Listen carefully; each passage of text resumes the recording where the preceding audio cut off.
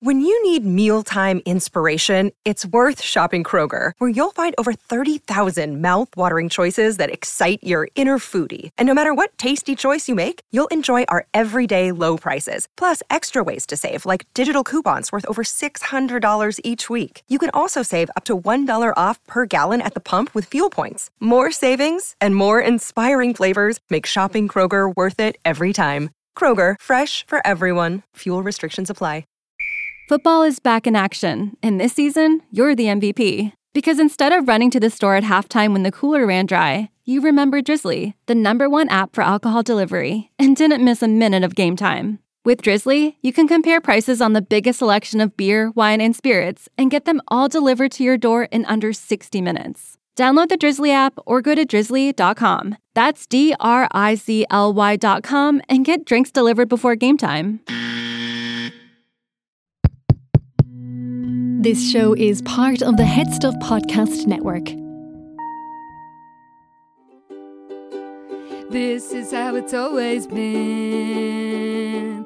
I'm on the outside looking in. Welcome to Double Love, the podcast in which we explore the strange and terrifying world of Sweet Valley High, book by book. I'm Anna Carey. I'm Karen Moynihan. And it's arrived, listeners. Oh God. We're finally here. We've been waiting for this day. It's pretty much all been leading to this, really, hasn't it?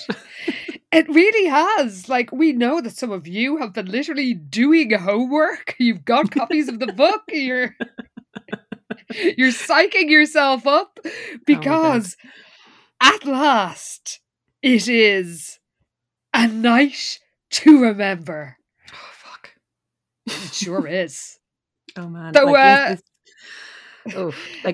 it's officially kicking off the prom thriller miniseries. It's here. We've done it. It is. We did it, Joe. It's the change of guard. I mean, it really is because, like, I hadn't really forgotten, but the tone of the writing really does change after this. And actually, we know that some listeners are slightly apprehensive about this because there is definitely a different shift in tone. They're way more melodramatic. I'm not saying something. But I would really, really enjoy it because it's just... everything's heightened. The emotions are heightened. The prose is heightened. There are lots of metaphors and similes worthy of Liz's poetry. Her diary would be so proud. It would. So we can't keep you in suspense any longer. So let's dive right in with taglines and blurbs. And the cover line is, "One night, ... I'm not just pausing dramatically for fun. Changes Sweet Valley forever." And I mean, it does, like, on every level. No lies detected. Yeah. Can you share the backline, please? I can, and in much the same vein. It's Really we're kind of repeating ourselves here, lads, but hey. After tonight, nothing will ever be the same in Sweet Valley. Well, as we've just said, and as you will see, this is very true. So here is the full blurb. Identical twins, Jessica and Elizabeth Wakefield, work together to create the most perfect prom Sweet Valley has ever seen. They do not work together. Jess does not do a tap. It's kind of the whole major point of conflict is that they do not work together. Exactly. But when a jealous conflict turns deadly, the twins' lives are changed forever. Oh my God. That's true. Since the death of his girlfriend, Regina Morrow, wealthy Bruce Patman has kept his heart closed to love. Sucks to be Amy.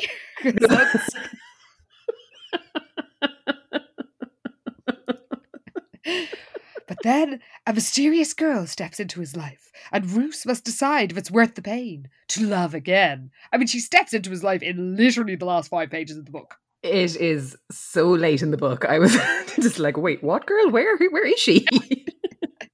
And this is a long book, listeners.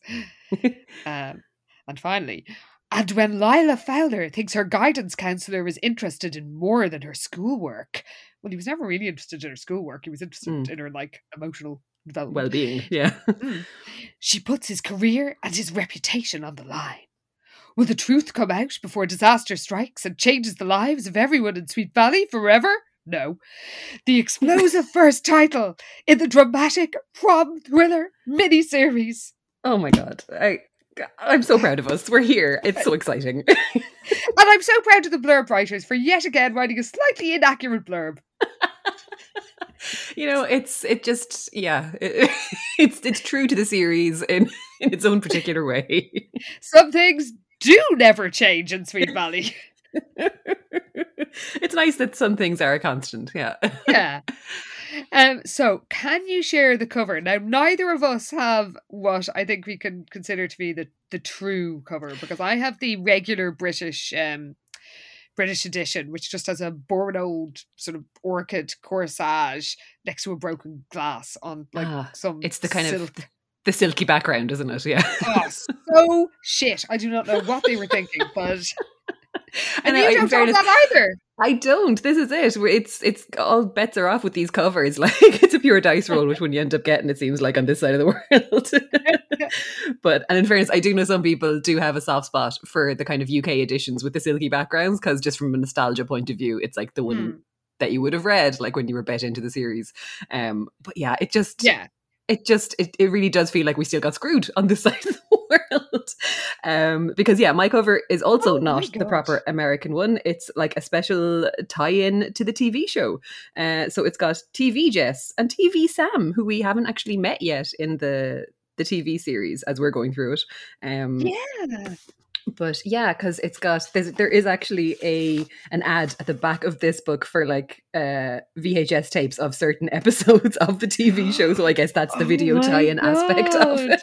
Yeah, I was wondering about that.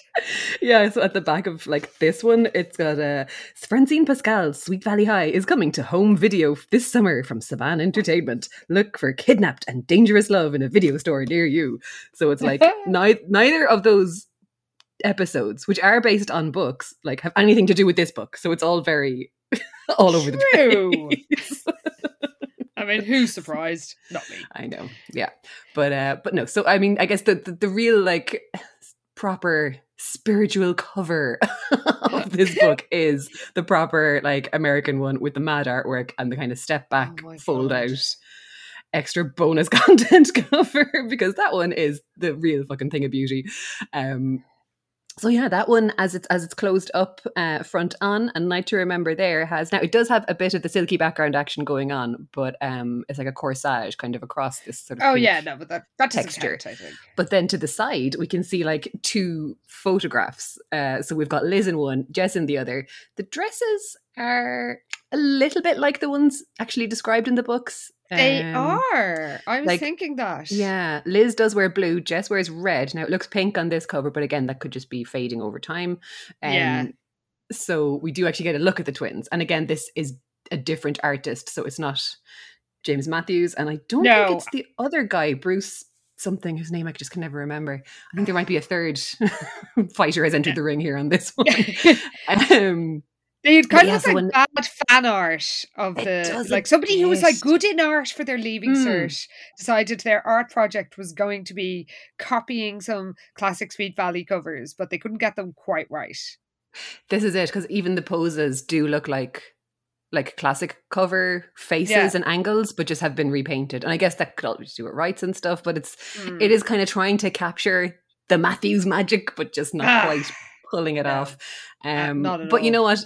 It's still delightful when it's folded out and you can see the whole thing, because we do get to see that these pictures, one of them is torn in two, and it's a picture of Jess and Liz together. So I guess this is like their pre-prom photo shoot at home. So they're both looking at the camera, but the photo has been ripped right down the middle. Very fucking dramatic. And actually, like, them getting their photos taken before the prom is actually in the story. Yeah, that's it. So like, we do love when things actually do reflect what's actually happening in the books. And even there's one of Liz and Todd is the one above that, which is the kind of the peak of Liz's face that you see when the cover is closed up. But yeah, it reveals that it's a picture of Liz and Todd kind of facing each other. Caught I'm presuming in inverted look, commas again, now. not in inverted commas, because we're just in the fucking Wild West now in terms of faces. It's like, if you're not the twins, who the fuck cares? So it's some guy who's meant to be Todd. I'm looking at Liz, and then over to the side there's a picture of Jess and Sam. But again, like, this is not the Sam that we would have seen on the cover of Kidnapped by the Cult. Yeah, he looks like a news anchor. Yeah. I don't know. Yeah. It's about 30. Yeah, But that's actually keeping in tradition with the rest of the series. This is the thing. If he actually looked like a teen, we'd probably be disappointed. So True.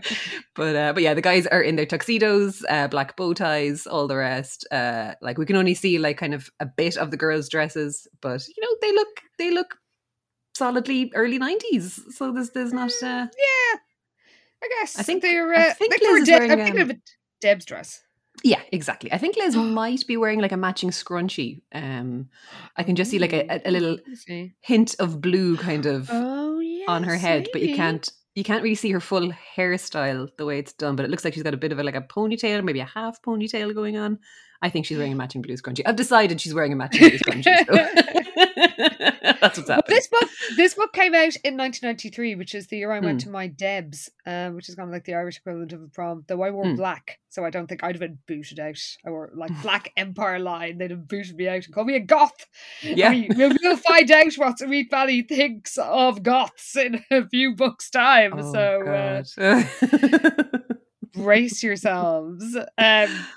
So yeah, the cover is quite dramatic, and it is. I'm just imagining what it must have been like to see this when it came out, because it's such a sudden change. There's like no from preamble. The old style. This is the thing. And even in terms of setup, like, there is no setup for this book. It literally just jumps to, we're planning this fucking prom. Like, because if you had gone from book 94 to 95, you'd have missed this one and have no idea what's going on. So it's kind of mad that they made this a kind of like a Magna edition, like a jump out of the main timeline, but then the main timeline actually goes back to this storyline. Yes. So it's very strange that this wasn't book 95. It's a bit confusing. I wonder, was it just because they wanted the evil twin to be 100, and they were like, "Oh shit, that won't be enough books, or that'll be too many books." But I was one of the people who did not. This was the first time I'd read A Night to Remember, but obviously I knew what happened because I had read all the other ones, and I did read all of them when they were coming out. Like, my entire family were just highly, highly amused by Margot's deadly rampage. But we started on the next one, and Margot was in the next one, so I didn't even realize she wasn't mentioned in this. She's like a surprise. Oh, she really is. They save her up for maximum impact. So it was really interesting because I always, I knew how this story ended up, but I did not know how it got there. How we got there, yeah. Yeah. So this was highly entertaining, and I guess we better dive right into it. I guess we better, because this is going to take some time, you guys. I hope you're not going anywhere for the next while.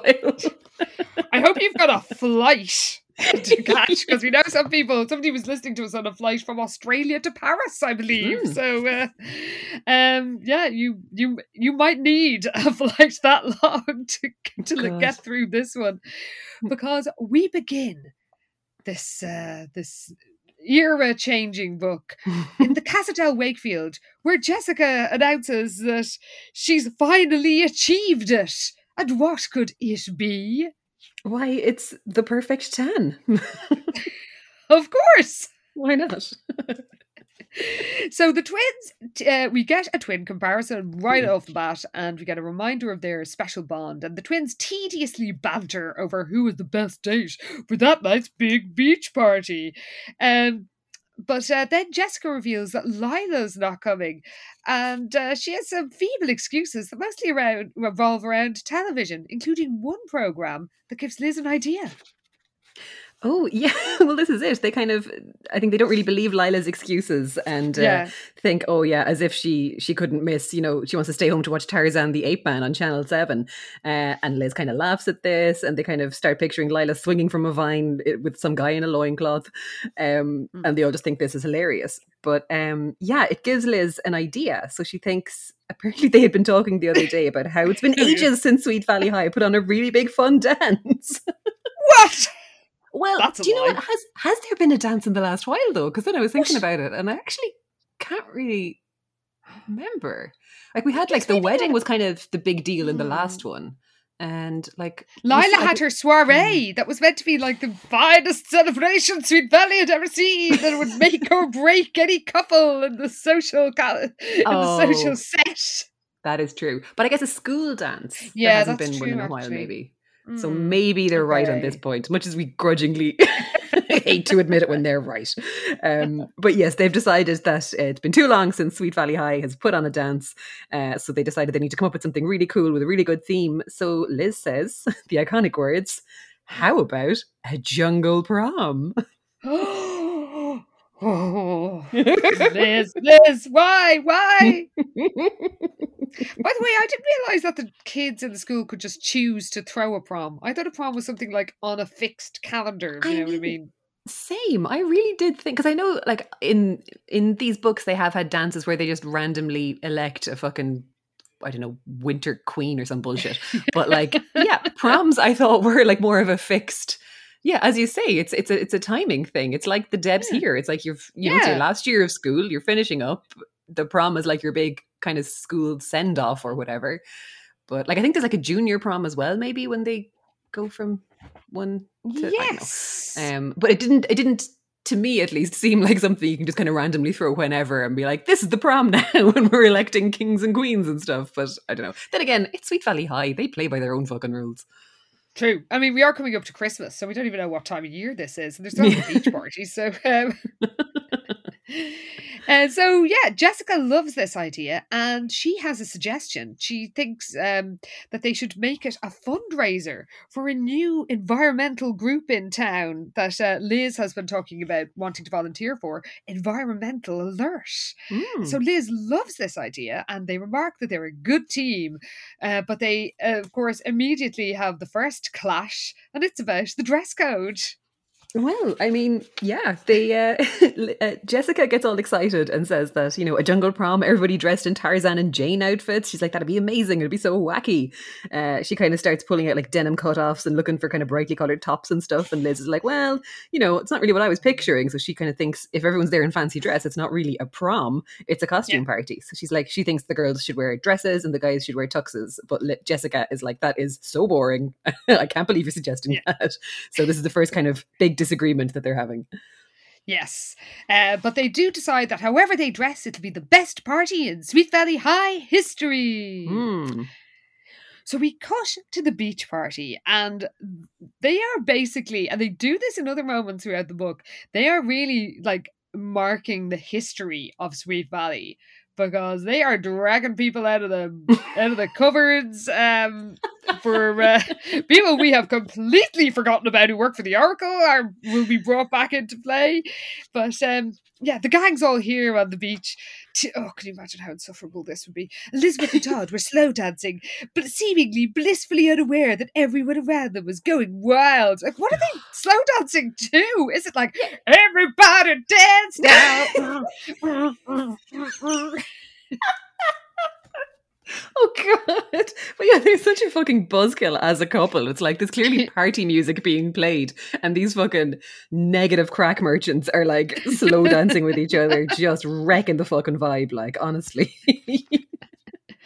Well, I mean, Winston and Maria are like spinning around in crazy circles, Dee Dee and Bill doing the twist.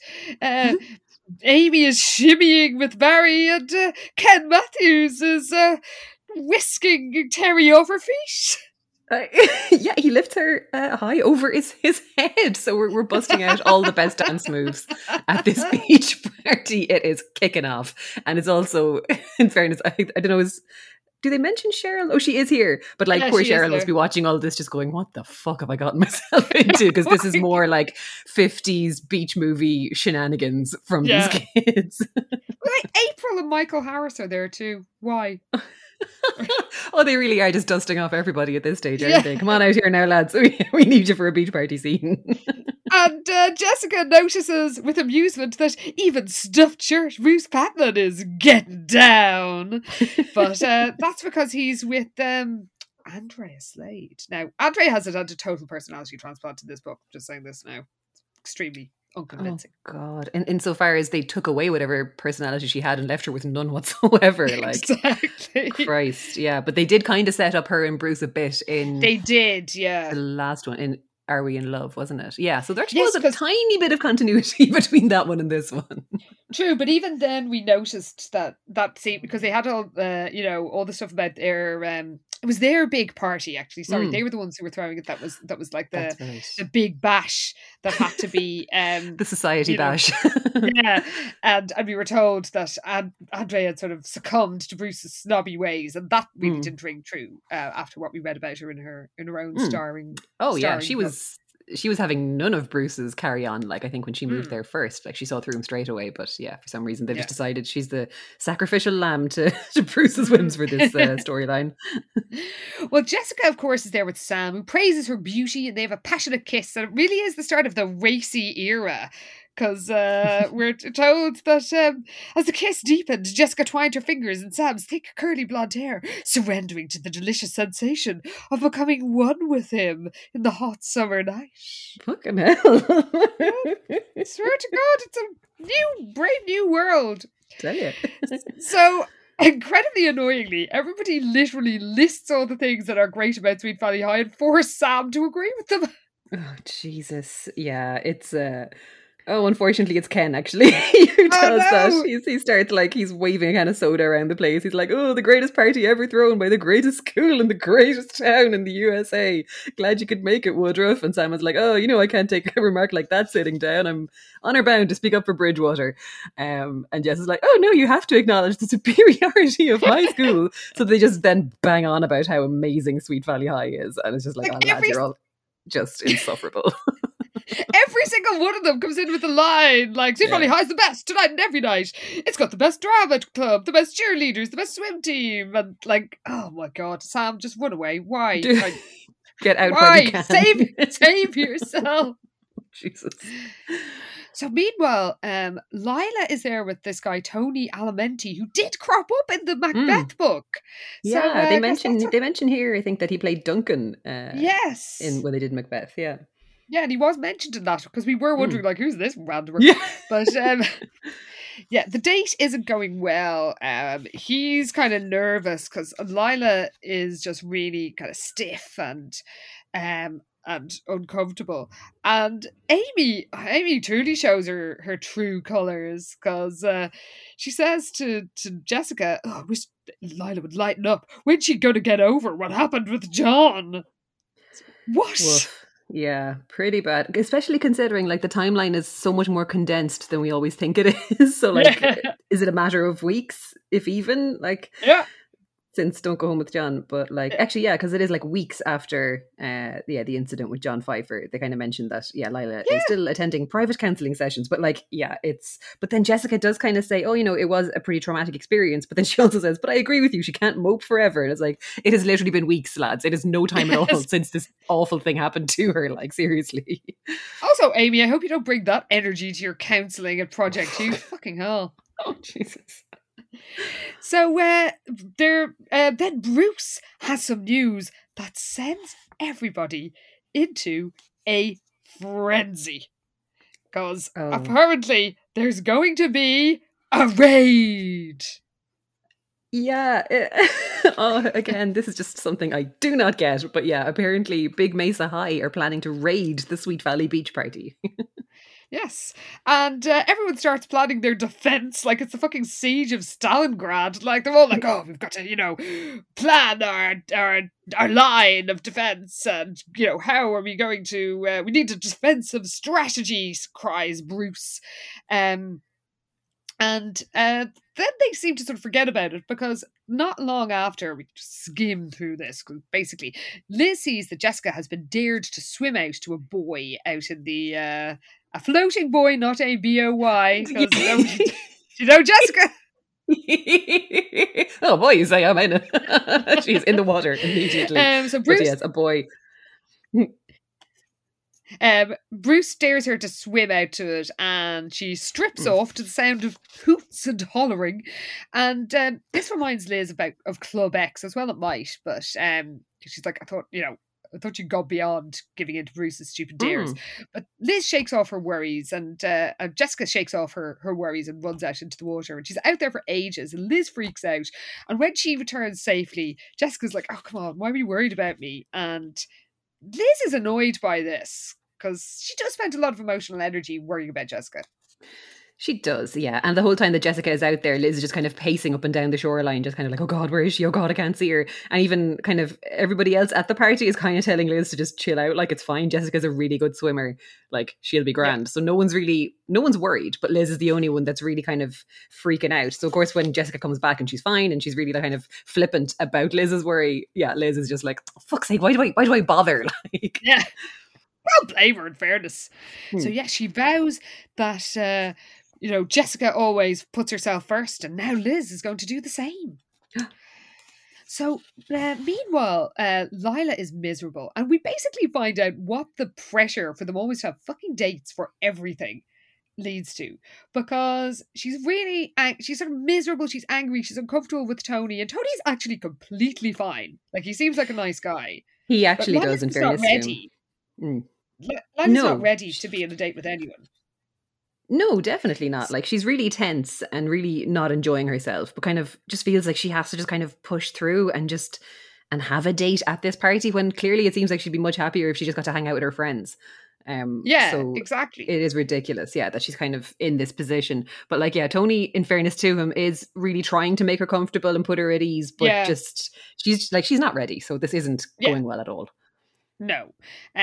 So when when he suggests a walk on the beach, she's like, oh, he just wants to get me on his own. And when he does see, like, he is sensitive. He sees that she's like, this is freaking her out a bit. So she's like, why don't we just dance? And she actually does enjoy herself sort of grooving away. Apparently she shakes herself all over. Quite an image. And but then the music turns to a slow dance, so she fakes a twisted ankle, and she can't help, as she looks at the other couple dancing, she's really hyper aware about how all the boys could overpower the girls if they wanted to.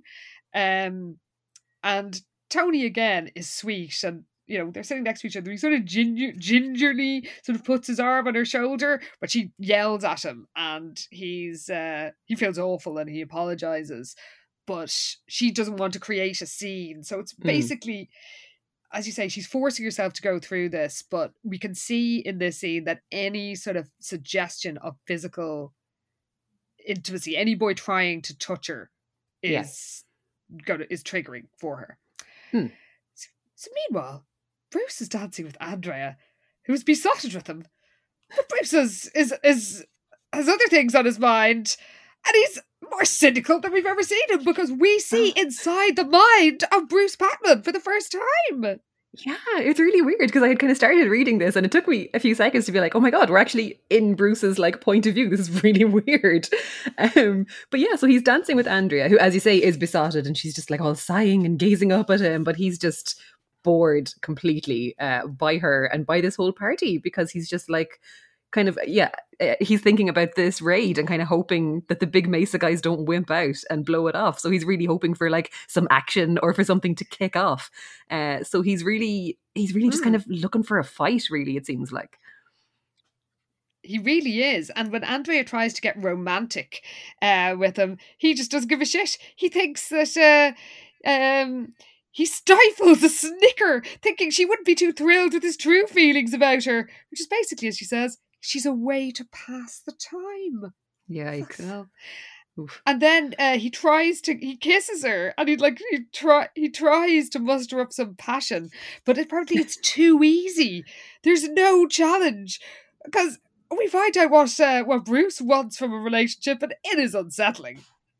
Oh God, yeah. So in his opinion, the only fun in dating was the sport of it. The more it was like a tennis match where he had to wear down his opponent through expertise and sheer force of will, the better he liked it. Like, fucking yikes, Bruce. Jesus Christ. I know. So she asks him out next weekend, but he brusquely rebuffs her. And when she gets hurt, he says, "Get with the program," which is extremely cheesy. But Andrea apologizes to him and is like, "Oh, I'm sorry. I didn't mean to put pressure on you." And he thinks, "Ugh, she's not crying, is she?" But before he can rebuff her further, Big Mesa attacks. Oh my God, yeah, they hear all this yelling and like a strange wild cry further down the beach. So Bruce is only delighted. He's like, oh my God, it's them, it's Big Mesa. So Andrea's like, oh, let's stay here, let's stay out of the way. But he's just like, yeah, whatever, dude. I'm not going to sit back and let my school get dumped on. So he's just like spoiling for a fight, just runs off in the direction of the marauders. And he's raring to go. He can't wait. He really is. And it is quite scary. Like, Liz is grabbed and dragged along the beach by some random boy. A boy grabs Lila and she screams at the top of her lungs, which is, pretty upsetting. But so Bruce just wants to throw punches, but Todd and Roger suggest sort of forming a defensive wall to stop the Big Mesa attack. Like, what? I'm not sure what Big Mesa want from this. Like, I know, like they do kind of suggest that the whole point of a raid is like to trash the party, and it's like, oh, okay, so this is just like it's just like pranky kind of bullshit where you kind of come along, wreck their food. I don't know, do you steal their stuff? I don't know, but the fact that they went grabbing girls and dragging them along the beach, I was like, hang on a fucking second now, lads, what the hell is this? Like, take your hands off these girls fucking immediately. So yeah, the fact that they get kind of like hands on like that, I thought was a bit fucking weird. And just kind of seems a bit more serious than just kind of like school rivalry and pranking and stuff like that. So that just felt weird. Yeah. It did. I mean, it was scary. So the Big Mesa gang run off. The whole thing apparently just lasted 5 minutes, but the beach is a wreck. Food and clothes are everywhere. Everything's covered in shaving cream. And Bruce is all worked up and he accuses Hugh Grayson, who of course is from Big Mesa, of being a spy. But the others tell him to cool it. And Todd keeps a cool, clear head and says, look, it's over. We've just got to just clean up now and sort out this mess. But Jessica says, because he says, the thing to do now is clean up. And Jessica says, and start planning our revenge. And then they all go fucking Lord of the Flies. Oh, yeah, Bruce is like, that's right, an eye for an eye, a tooth for a tooth. We can't take this lying down, Ken agreed. And then Amy's like, Big Mesa is not the top school in Southern California. Sweet Valley High. It's like, oh, shut up, you're all idiots. So Liz shivers at this lust for vengeance. But of course, after they clean up, they just head to Dairy Burger, which seems quite an anti-climax. Doesn't it? Yeah. So Jessica's like, I hope the Big Mesa gang are there so she can like get a few kicks in. Amy says, by the way, I'll never get this shaving stuff out of my hair. I mean, shaving foam literally washes out, Amy. That is the point of it. It's not like this is not glue or paint or anything. This is something that people use, in a bathroom that gets washed away. It'll be okay. So, they discuss all the various sports rivalries with Big Mesa, and Jessica remembers the time the Big Mesa girls, because apparently it extends to the cheerleaders, the Big Mesa girls stuck their hands to their pom-poms with super glue, which is actually quite serious, because that would, like, rip the skin off your hands. Oh, I know, but it's guaranteed every time you use super glue that you're going to glue your fingers together. Like, that's just what happens. True. And yeah, like, it takes a while to unstick that stuff. So yeah, they actually had pom-poms, like, glued to their hands, which, ow, not good. Yeah, but also it would look hilarious. It would be pretty funny, yeah. So there's a few more matches coming up. So of course that'll be athletics meet. So that'll be an opportunity to trounce Big Mesa.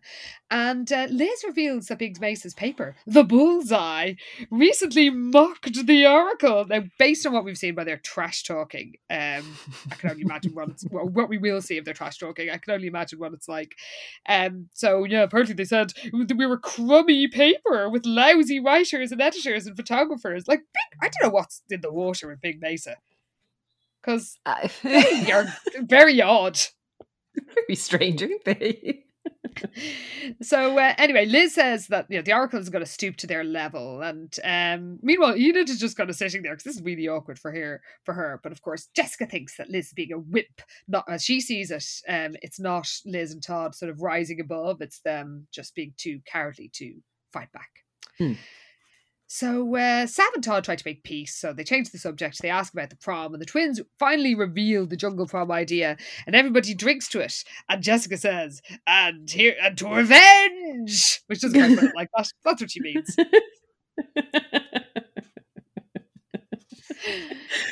I mean, those are the main plot points of this book: is jungle prom and revenge. So she kind of summed it up quite nicely there, really. That's true, actually. Fair enough. Well done, Jessica. So, out in the parking lot, Bruce is leaning against one Bruce One with his gang of goons, and it's basically Club X is back together. Oh fuck yeah! This is the thing. Like fucking Charlie Cashman is back in the mix for some godforsaken reason. It's him. It's I know, like grim. Michael Harris is there, and yeah, it is basically the Club X guys, isn't it? Like Jim Sturbridge and was Tad Johnson, who's like the linebacker. And Ronnie, it's basically the dregs of Sweet Valley High. It's like the guys that nobody fucking likes anymore are the guys that are rallying around Bruce now, because they're kind of as fucking het up as Bruce is about this, and as thirsty for revenge and want to be proactive about it and do something. So there's kind of those guys, but then Winston and possibly Ken, I think, are kind of milling around as well. Oh, it's Roger. Sorry. Yeah. And they're not really on board with all of this. They're just like, look, this is getting out of hand already. It's fine. We don't need to, we can just rise above it. We can let this stuff slide. It'll cool off. Why make things worse? But Bruce just kind of calls them wimps and says, look, you can go inside with the girls if that's what you really think. All this kind of macho bullshit. So I think Roger and Winston just head back inside because they're just like, we're just not going to listen to this. So he really is just Bruce left with the absolute worst of the school. Yes. True. And they all vow allegiance to him, basically, which is quite terrifying. Like he's some sort of local warlord. Because they're like, we're with you. They swore. By the way, we're also told that Charlie Cashman is apparently the unofficial junior class bully. Like, does that implies the existence of an official one? Like, is that how it works? Designated school bully. But in fact, if anything, I would say it's pretty fucking official, considering the fact that he's a fucking, the guy that does the hate crimes in Sweet Valley High. So why is he even here? This is the thing that, like, for all they made a fuss about, is being ostracized would be punishment enough. He wasn't ostracized. No. I mean, the fact that anybody is even deigning to hang out with them, let alone sort of supposedly popular people. By the way, for somebody who's supposedly super popular like Bruce, he hangs out with a bunch of losers. That's the thing. These guys are the literal fucking dregs. Like, they're just the absolute worst. The people that no one really fucking hangs out with, and they're only ever brought up in a very tertiary kind of sense as, these guys are expendable. We don't care about these lads kind of thing. Like, so it's just, it's a grim little club he's got going on there now. It truly is. Well, Lila drives away with Tony and she sees the goons gathering. He drops her home and he's sweet and he's like, I hope you weren't, I know that must have been upsetting. So when he leaves her to the door, he almost like he isn't really making a move. He's going to kiss her cheek, but she sort of flings herself backwards and he's like, oh shit, sorry. But she slams the door in his face and she's in a state and she thinks to herself that, Tony was being sneaky. He was pretending to be nice and then he was pouncing on her and, there's no one at home, and we learned that she never told her dad about everything that happened to John Pfeiffer, which is another reason why adults should have been involved in this whole thing.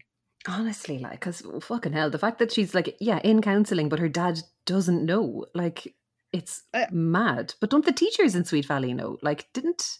Well, everyone in school seemed to know. Yeah, so how did the teachers not know? How was George Fowler not called in by somebody? Like, or it's wild that he doesn't know anything about it. But Lila apparently is just on her own completely, and inexplicably her dad doesn't know, so he's off on a business trip, as if everything is normal. So she really is just completely alone now in the house and doesn't really have anybody to talk to about it, it seems like, other than her counsellor.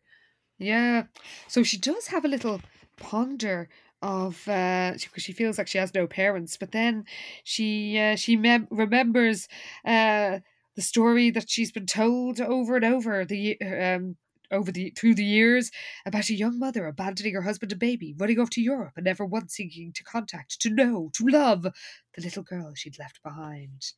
I feel that mother might be making a return later on in this miniseries. Indeed, yes. But poor Lila, like, it really is very sad. Like, and it is kind of, it's unusual, but it's good, I suppose, that they actually are showing actual, like, long-term consequences for horrible shit that happens to people, because as we know, the Wakefields are fucking immune to PTSD, but Lila is still dealing with this awful thing that happened to her. So it is, you know, not that realistic is something you throw around very much when it comes to this series, but, you know, you kind of have to give them that, at least, that this is a more realistic take on this type of situation, I guess. True. Emotionally, anyway. Yeah. So, meanwhile, skim through this. Liz and Todd are at Miller's Point. He assures her that the war with Big Mesa is over, and they gaze in awe at Sweet Valley and how beautiful it is. And all Liz's tension melts away, and she thinks that her life is literally perfect. She thinks, who could dream of a better life than this? I mean, everyone who read your diary and Cheryl, yeah.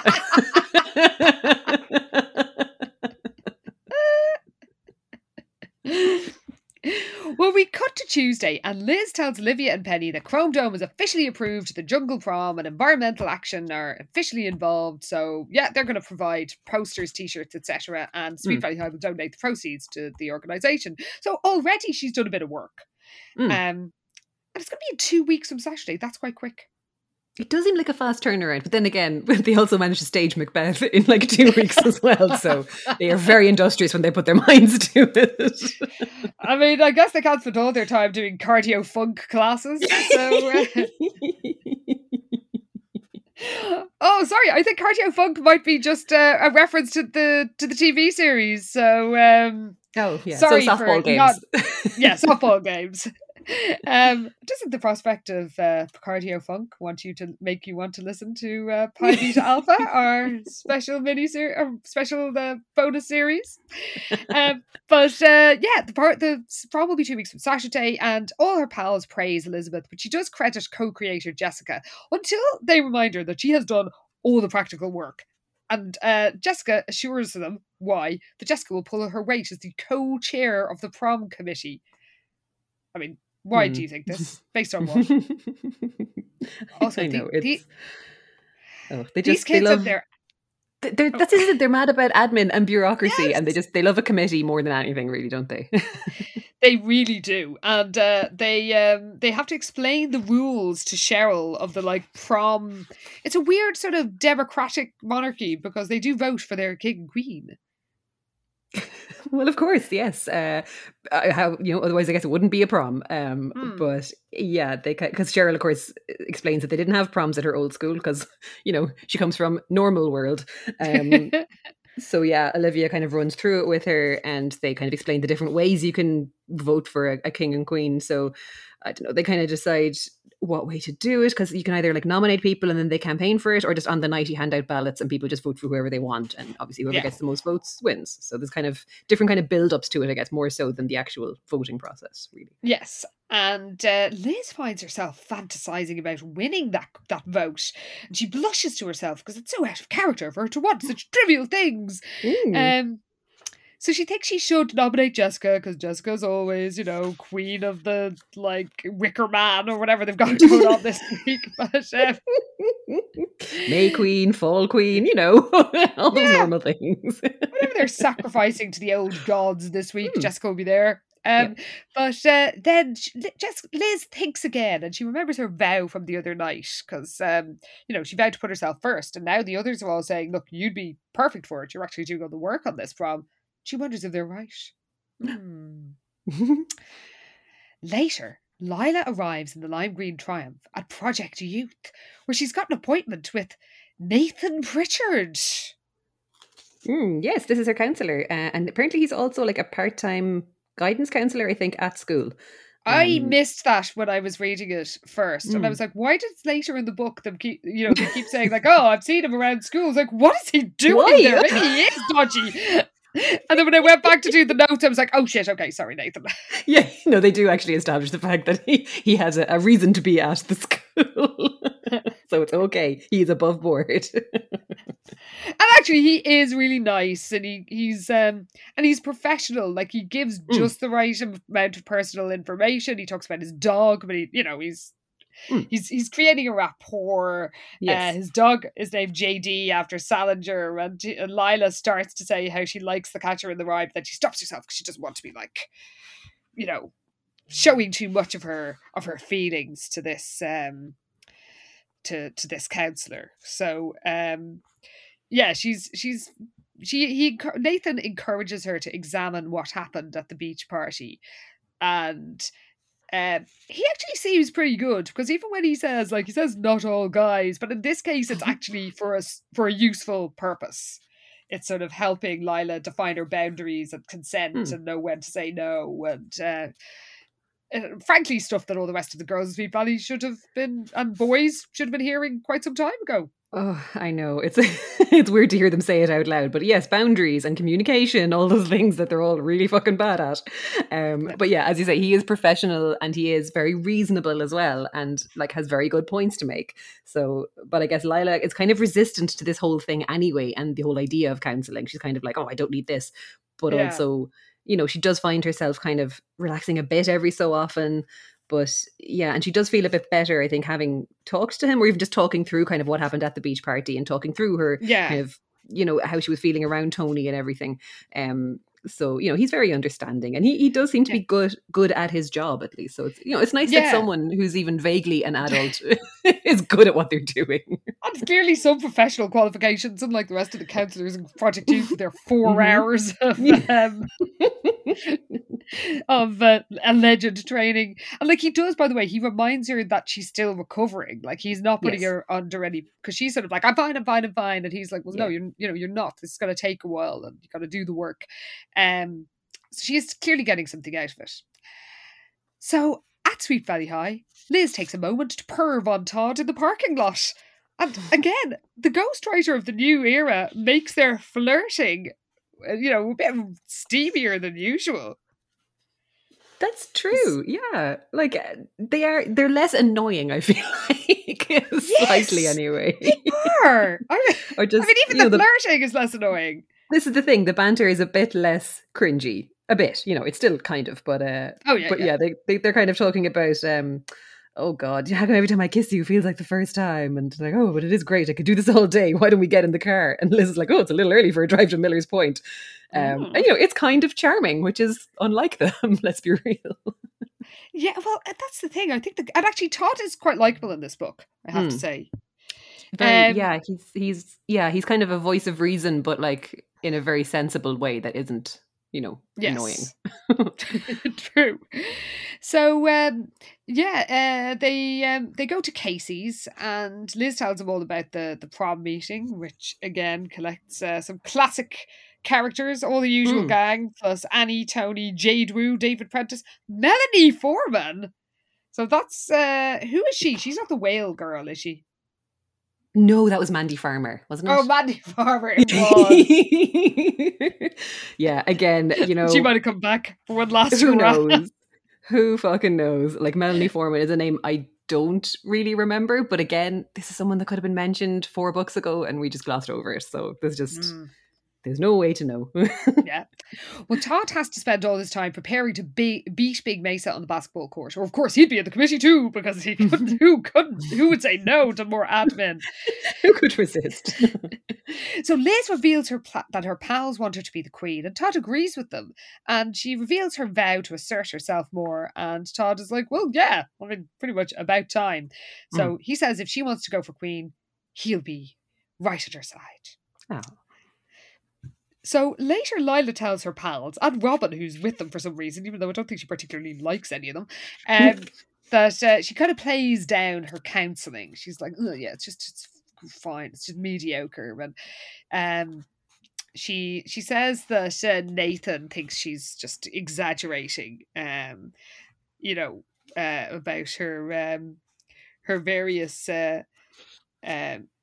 like, he doesn't take her seriously. He thought she was exaggerating about how Tony behaved on Saturday night, which he didn't really say that. He just sort of encouraged her to question it, but she's clearly twisting this in her mind.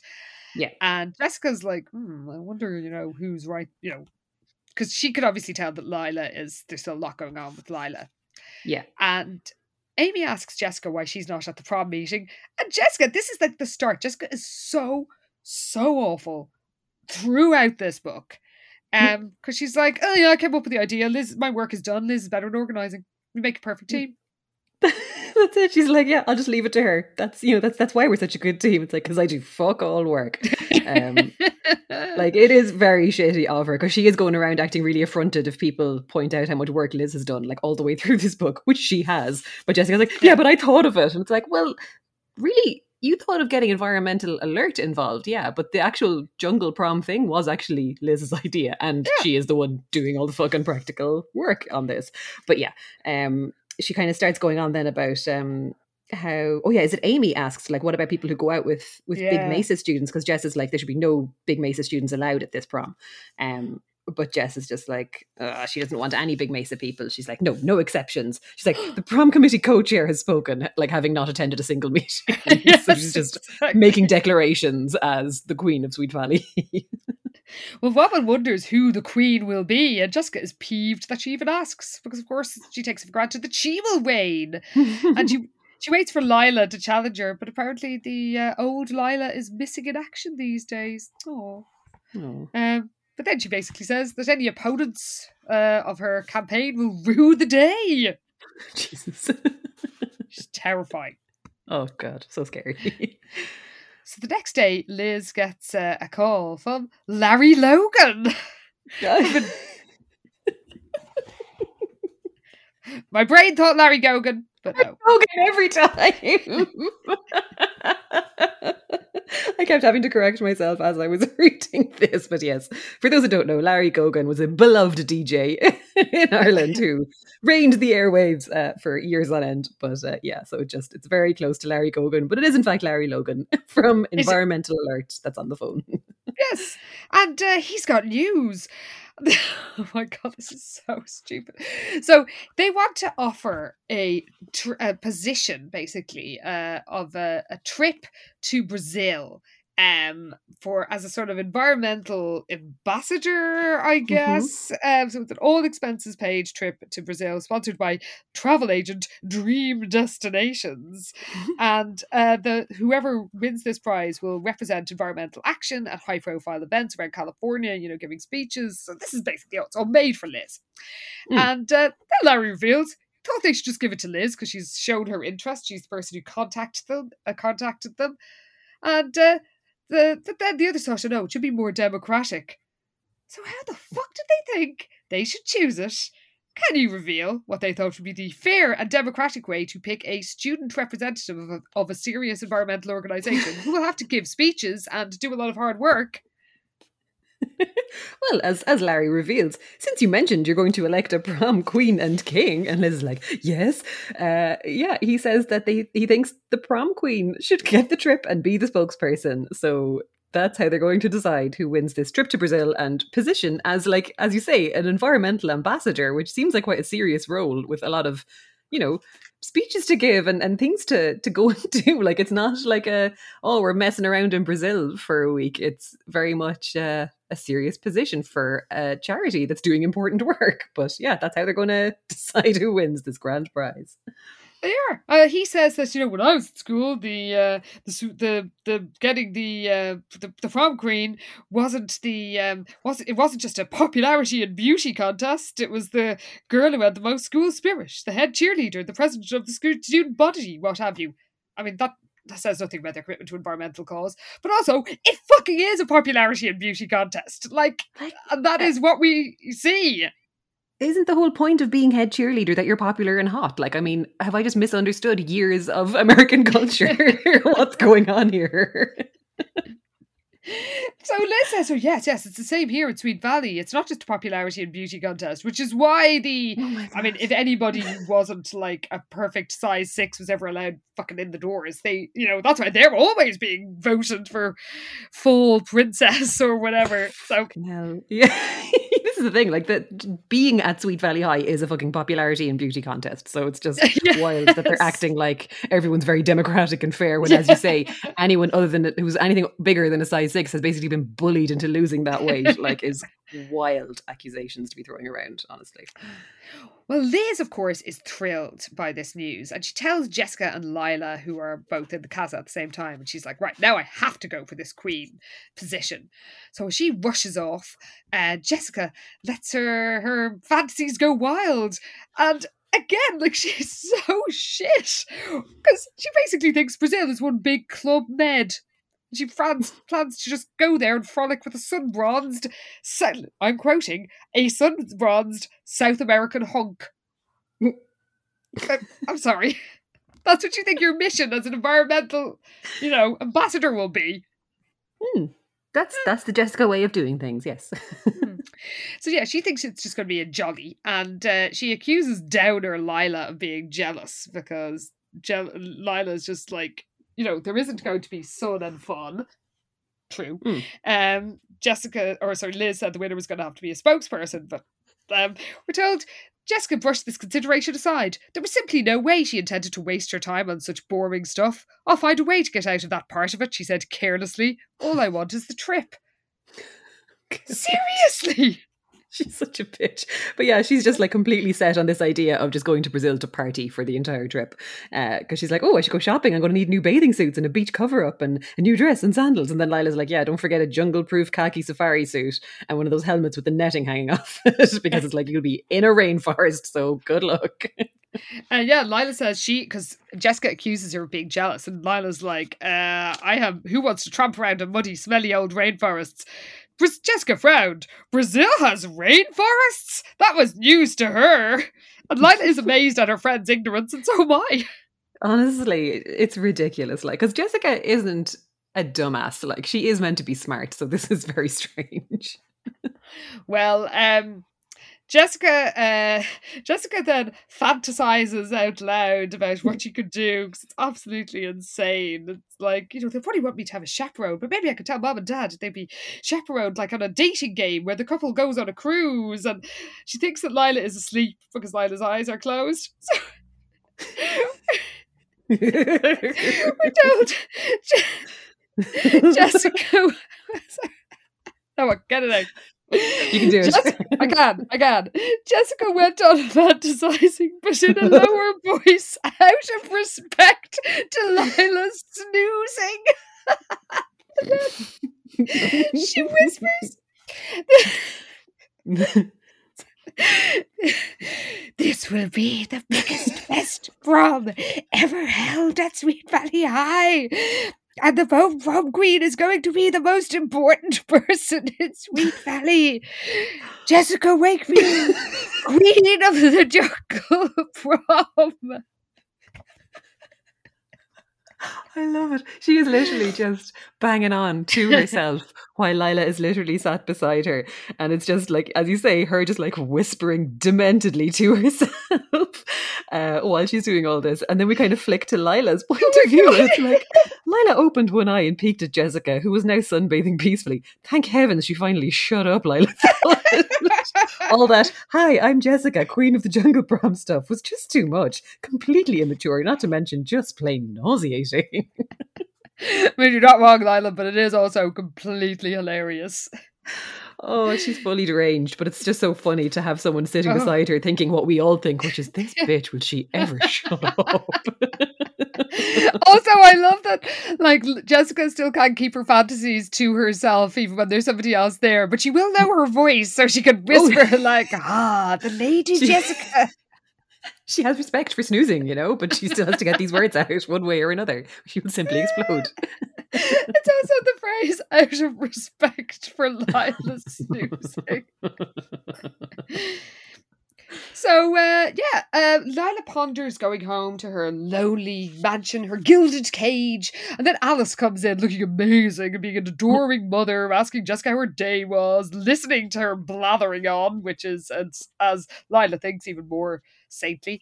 And she offers to make Jessica's fave dinner, and she invites Lila to stay. But Lila, even though she's tempted for a moment to pretend that she's part of this perfect family life, she makes her excuses. And when Alice goes, Jessica says, "Mums are great, aren't they?" Just showing how fucking clueless she is.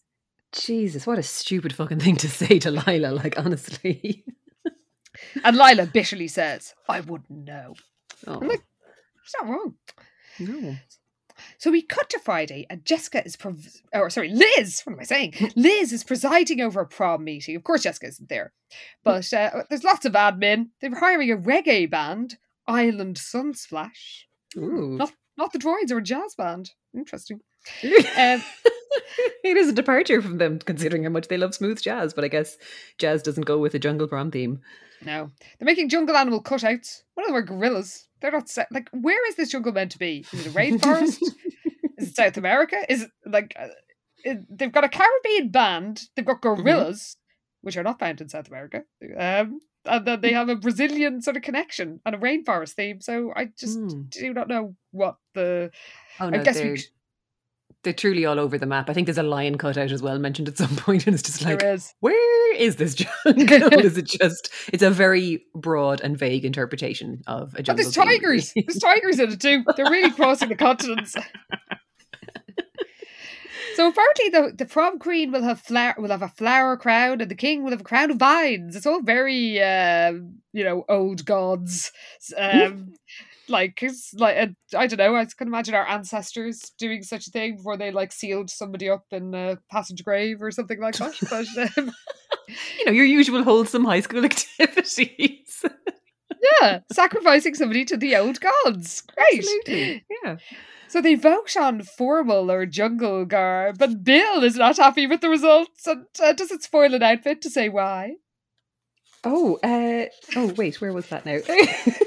Oh, yes, Bill. No, do you know what? There's actually fucking piles of outfits, so I'm going to say, because Bill is on team Tarzan and Jane outfits because he reveals he's got a pair of bright orange surf trunks that he's happy to paint with black tiger stripes, and he'll be all set. He sure will. It'd be quite the sight. So, of course, Liz gives herself even more work because she's got to produce a mini yearbook for the prom. I mean, why? But I mean, they all love it. I mean, it's a cute idea, even though it's adding way more work for her. It's so much work, yeah. There's only a week to go now. It's Friday. Mm-hmm. Like, it's tomorrow week. And she's like, I'll just put together an entire publication and get it printed. But anyway, they all, understandably, after all the work she's doing, they all want Liz to be queen, and she's liking her chances. It's looking good. Does she ever actually just say, yeah, actually I would quite like to be prom queen? Because she does do this very kind of false modesty thing, I feel like, for a lot of it, where she's like, oh, me? Oh, no. But she does want it, but doesn't ever really just come out and fucking say it. Well, she does say, I haven't won yet. Don't take yourself out of the running, girls, to Penny and Annie and Patty. So, literally, Penny says, I mean, I'd love to win a Dream Destinations trip to Brazil. Who wouldn't? But none of us can compete with you, Liz. Fuck's sake. So they do know she's going for it. Okay. She has, I guess she must have said it at some stage. At the end of the school day, Liz finds Jessica, tells her about the meeting, which Jessica blithely admits she forgot about. And then Jessica gaslights her. She's just so awful. Yeah, was it this bit? Oh yeah, where Liz kind of says that they're going to do a prom mini yearbook. Yeah. And Jessica's like, what do you mean your idea for a prom mini yearbook? That was my idea. And Liz has kind of had enough of Jessica at this stage, and she's like, no, it came to me today and never even talked to you about it. And Jessica just starts laughing, and she's like, oh, get a grip, Liz, I was just kidding. It's like, what are you doing? Because you're already bailing on anything resembling work for this fucking prom. So like, of course she's getting annoyed with you. But yeah, like she's the worst. She's also just like, oh, so is there anything else I should know about? She's like, she figured it didn't hurt to be up to date in case any of her schoolmates came to her as prom committee co-chair for information, having not done a single fucking tap. So when Elizabeth reveals that they voted on a dress code, then Jessica has the cheek to get all annoyed. And she's like, oh, you voted even though I wasn't there. It's like, you were told when the meeting was going to be. You chose not to attend. Like, if you're not there when these things come up, what are we supposed to do about it? And Jessica's like, oh, you're so sneaky. I can't believe you pushed this through on purpose when I wasn't around. And I bet you didn't even speak up for my side of it. This prom was my idea too, Liz. Like, she doesn't have a leg to stand on. And Liz counters very reasonably, if you want to speak up for your ideas, why don't you come to the meetings? It's like, yes. Jessica bit her lip. It was tough. Elizabeth had made a good point. Yeah, she did. A very obvious one too, I might add. So I guess at the same time, Andrea, who really has turned into a total fucking sap, and is wearing a very non-1993 outfit. This feels very 80s to me. Very. 1993 is like everybody's wearing checked shirts and flowery dresses and ducks. They're not wearing this, which we will hear a little about later. But she finds Bruce at his locker and she asks him to a posh dinner. And he's basically almost... And I guess we do find out, like, he is full of torment. But he's kind of almost... He's doing that thing where people are such a dick to somebody so they will finally reject them. You know, because he's like... He basically says, oh, I'll call you if nothing better comes up. And basically thinks, well, she'll have to tell me to fuck off now. But she doesn't. She's a glutton for punishment. This is the thing. Andrea is so meek and such a doormat in this book. And it's really a disservice to her character because she's not like this in Rockstar's Girl at all. Because she does just take this and she's just like, her voice is small and she kind of says, okay, call me if you get the chance. I'll probably be around. And Bruce just walks off and thinks, God, that is pathetic. That girl gives new meaning to the word doormat. And then goes, still, he'd probably call her. It was kind of fun stringing her along. And it's like, yes, he is treating her terribly, but he's also nearly willing her to tell him to fuck off. And she won't. So it's just like, come on, lad, someone fucking pull the plug on this, please. Yeah, because he actually thinks when he says, like, oh, I'll call you if nothing better comes up, he says, this had to be it. This time she should tell him to take a hike. How much abuse could a person tolerate? So it's pretty grim. But, you know, Bruce is clearly just like he's we will find that he is almost, you know, he's goading the world to give him what he really deserves, which is kick up the arse. Yeah. So he goes outside and he finds the Big Mesa have made another attack. Oh my God. And of all the things to attack, it's the iconic One Bruce One itself has been fucking vandalized. Oh my God. So in white shaving cream, somebody has written SVH Wimp on his car. Oh, Herman, my pills. But then he looks around and sees that loads of the cars in the car park have been trashed. So apparently the windows of the Wakefield Jeep has been obscured by a snowfall of shaving cream. Lila's iconic lime green Triumph has been declared the property of an SVH bimbo. Not the Triumph. Honestly, just... Whereas Todd's BMW proclaimed SVH loser, Big Mesa rules. That's a lot of text to get on a car when you're just using shaving cream to actually spray letters. In a way, I'm kind of impressed by that, to be honest. And they're all drawing bulls on the, with shaving foam on them, which is, of course, the symbol of Big Mesa. And I like that we hear a girl's voice cried, my car! What the? Which reminds me of the work that the extras do in the Sweet Valley High TV series, because they love having extras go like, Jessica's the best! And stuff in the background. She's amazing. So Todd vows to take revenge on the basketball court, and Bruce then strips off his clothes to clean his windshield. Like, you could use the windshield wipers first, Bruce, but no. No, that's it. Like, literally whipping off his t-shirt Bruce used to rub the shaving cream, and it's like, oh fuck, okay. And then, hilariously, oh my God, I love their trash talking because it's always so dorky and feeble. So a blue pickup screeches into the parking lot at top speed, and they're all hanging out the windows with bullhorns, and somebody says, Big Mesa rules and Sweet Valley High cowers. We're going to beat the shorts off you again at the next basketball game. So long, losers. That's very long. Like... It's a lot to shout through a bullhorn as you're racing past. Like, all they caught of that probably was, beat the shorts.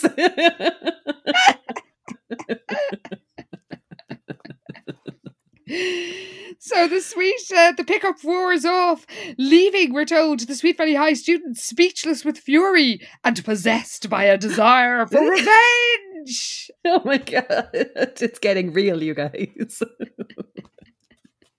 So, while this is happening, Liz is dropping by the Oracle to collect a notebook with Enid, and the gang is truly all there. Oh my God, including gang members I've completely fucking forgotten about. Because, yeah, like truly, it's like a roll call when they walk into the office. We've got Tina, Penny's younger sister, Alan Walters, Jeffrey French. Oh, poor Jeffrey lives. He's back. Abby Richardson, who's discussing Creator. layout problems. Yeah, she created, and the newspaper's comic? humour cartoon, Jenny. Remember, there was a whole book about that. Where it was like I can't remember.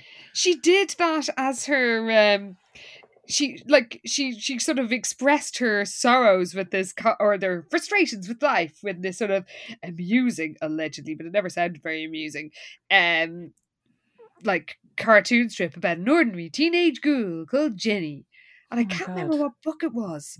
I genuinely completely forgot all about that, and I was reading this going, who is this? What is this cartoon strip? I'm going to look up Sweet Valley High Abby. Which book? Abby Richardson in Pretenses.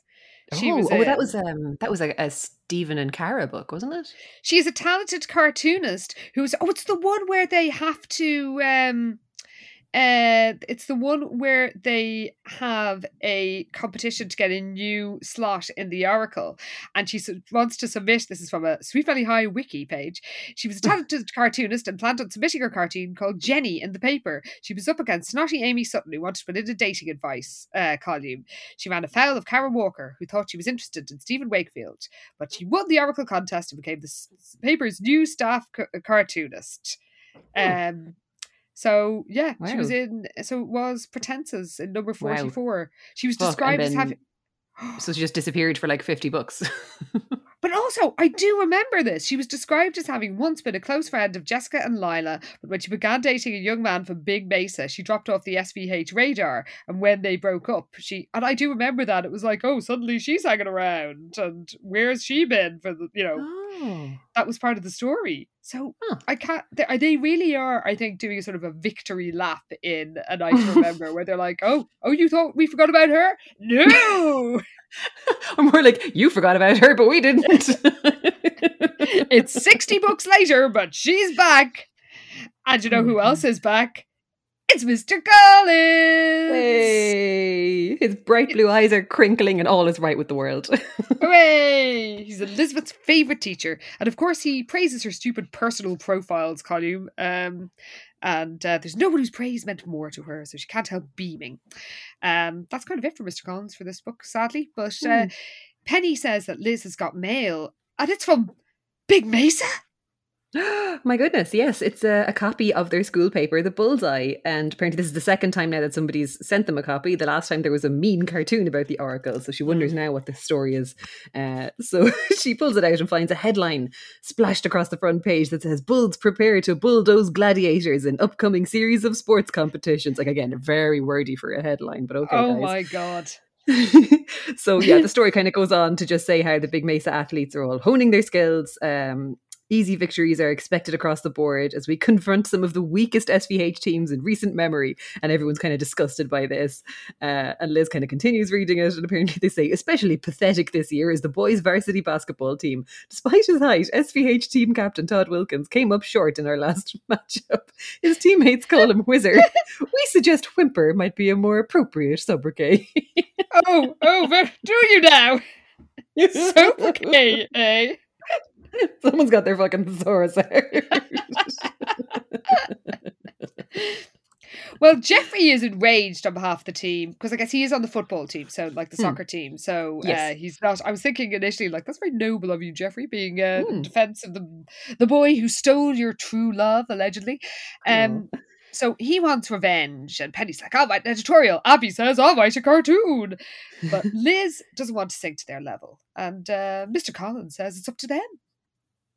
Yeah, because they kind of look to him, I suppose, when they're kind of not able to agree on an approach.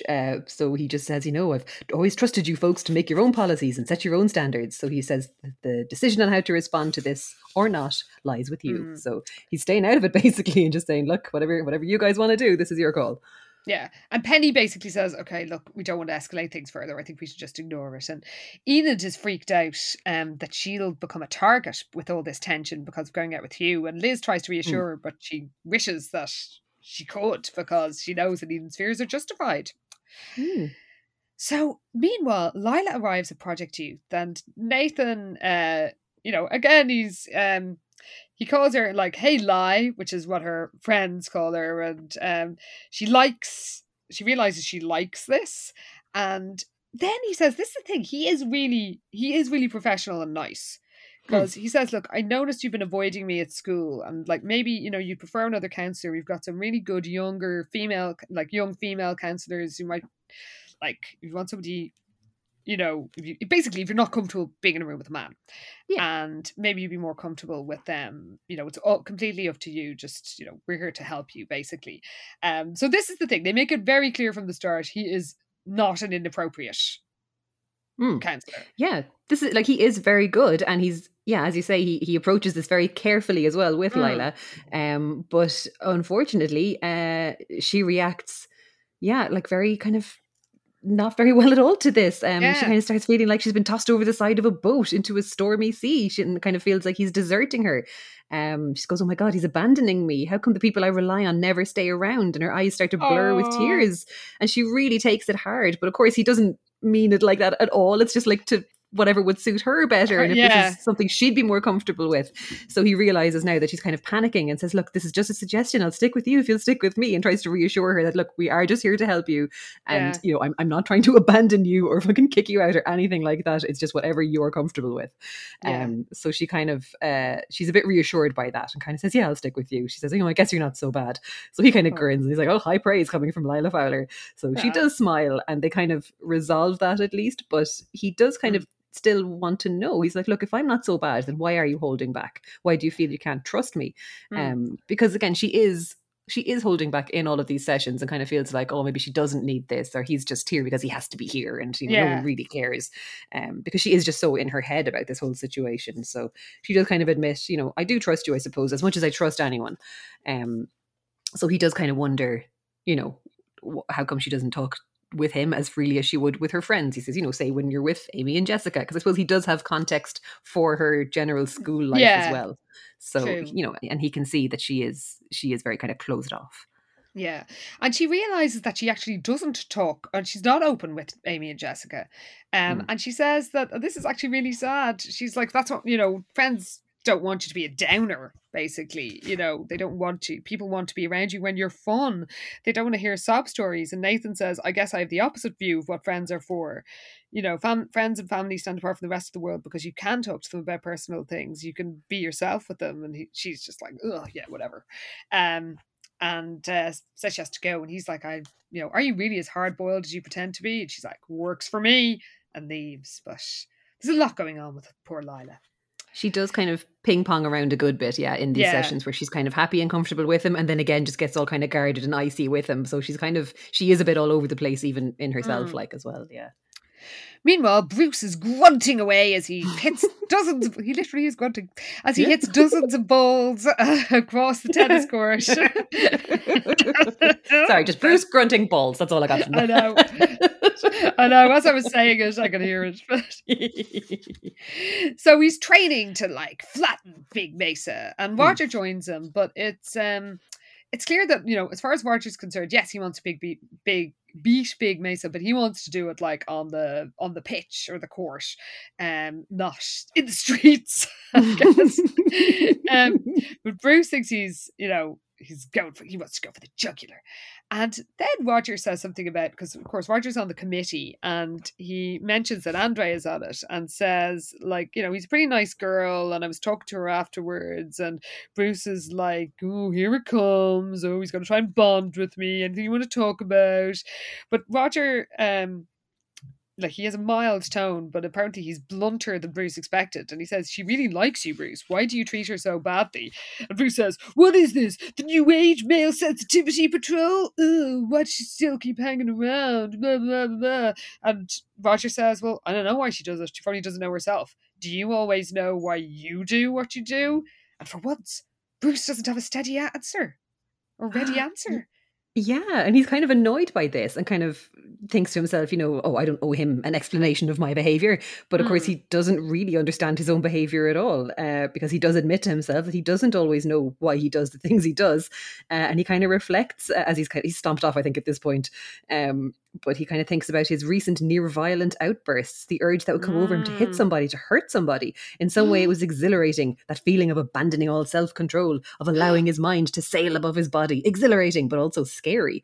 So he kind of knows there's something fucking up here, because he feels like something has turned him into a human time bomb. He could explode any day. So he knows there's this kind of unchecked rage kind of bubbling under in him all this time, but he can't really get a handle on it or figure out what the fuck is going on really in himself, it seems like. So everybody's kind of at sea in their own ways in this. Like it's True. Yeah, like everyone's kind of having a lot going on and a good bit of inner turmoil, it seems like. Which adds to the drama, of course. And speaking of turmoil, Liz arrives at school the next day, picks up the new Oracle. She's proud she didn't lower herself to the Big Mesa tactics. But then she sees a piece on the prom by Caroline. So that she'd been writing with the Oracle. Anyway, so it's about the prom, and they knew it was, Liz, knew it was going in. But when she reads it, this is not the piece she was expecting. Because it's basically all about how Jessica is the sole, organizer of the prom, and is the reigning queen of extracurricular fun. Yeah, that's even what she's referred to as in this fucking article. And yeah, it's very strange that Caroline is writing, although you'd think she'd be the natural gossip columnist for the Oracle. Oh, more than Liz, yeah. Really, but yeah, so obviously this is something that Caroline had been either asked to do or volunteered to do, I'm not sure, but yeah, so Jessica's name is basically in every single sentence. It's like, Jessica reports this, and according to Jessica, Environmental Alert are doing this, and Jessica hopes, and Jessica plans, and Liz is just enraged by this, because it does make it sound like Jessica is single-handedly pulling this thing off and making the prom happen. So she's just like, what the fuck is this? She's like, she hadn't wanted to take all the credit for the prom, but like, this is kind of ridiculous, because like Liz isn't mentioned once. There's no credit at all given to her. So she's quite rightfully annoyed by this. But when she kind of walks into the Oracle, Penny's like, oh, doesn't the paper look great? And Liz is kind of like, yeah, can I talk to you for a minute? Because I suppose she's trying to approach this somehow without sounding really bitter. But like, she's within her rights, because Jessica just completely took over this whole fucking thing and made it sound like it was all her doing. Yes. And also, I think Penny's in the meeting. So Penny is on the committee, isn't she? So she would know that this is all lies. But yeah, apparently Caroline added some last minute, came at the last minute and wanted some changes to the copy. Now, I can tell you, most publications, you get short shrift with that. So that's how it ended up, going in without Liz seeing it. But when she gets home to the casa, she tries to stay calm as she confronts Jessica. And of course, Jessica has no guilt at all. She's like, oh yeah, it was really boring. So I made sure that I jazzed it up a bit. And for a moment, Liz is like, oh shit, yeah, I suppose she's just trying to get publicity for the whole thing. But then Liz is like, I can't wait to go to Brazil after all this. And Liz reveals that she wanted to go, and to, rub salt in the wound, Jessica basically laughs in her face. Oh God, yeah. So I guess Liz, and it's weird that Liz didn't realize this before, but like, of course, Jessica assumes she'll be queen, because that's totally her thing. So yeah, Liz is kind of like, gee, Jess, did it ever occur to you that somebody else, me for example, might want the prom queen title and the trip? And yeah, as you say, she just laughs in her face and she's like, you, queen of the jungle prom? Oh, Liz, please. And yeah, she's kind of a dick about it, because Liz is like, what's so funny about that? But Jessica's like, this is totally my kind of thing. I love being in the spotlight. You love making things happen backstage. And she's like, Brazil, you'd hate it. You don't really want to go there. It's just beaches and nightclubs. You like museums and monuments and that sort of thing. Because, of course, there are famously no monuments in Brazil. No, I can't think of any. Not a single one. No. I'm here with my arms outstretched. Can't think of a single thing.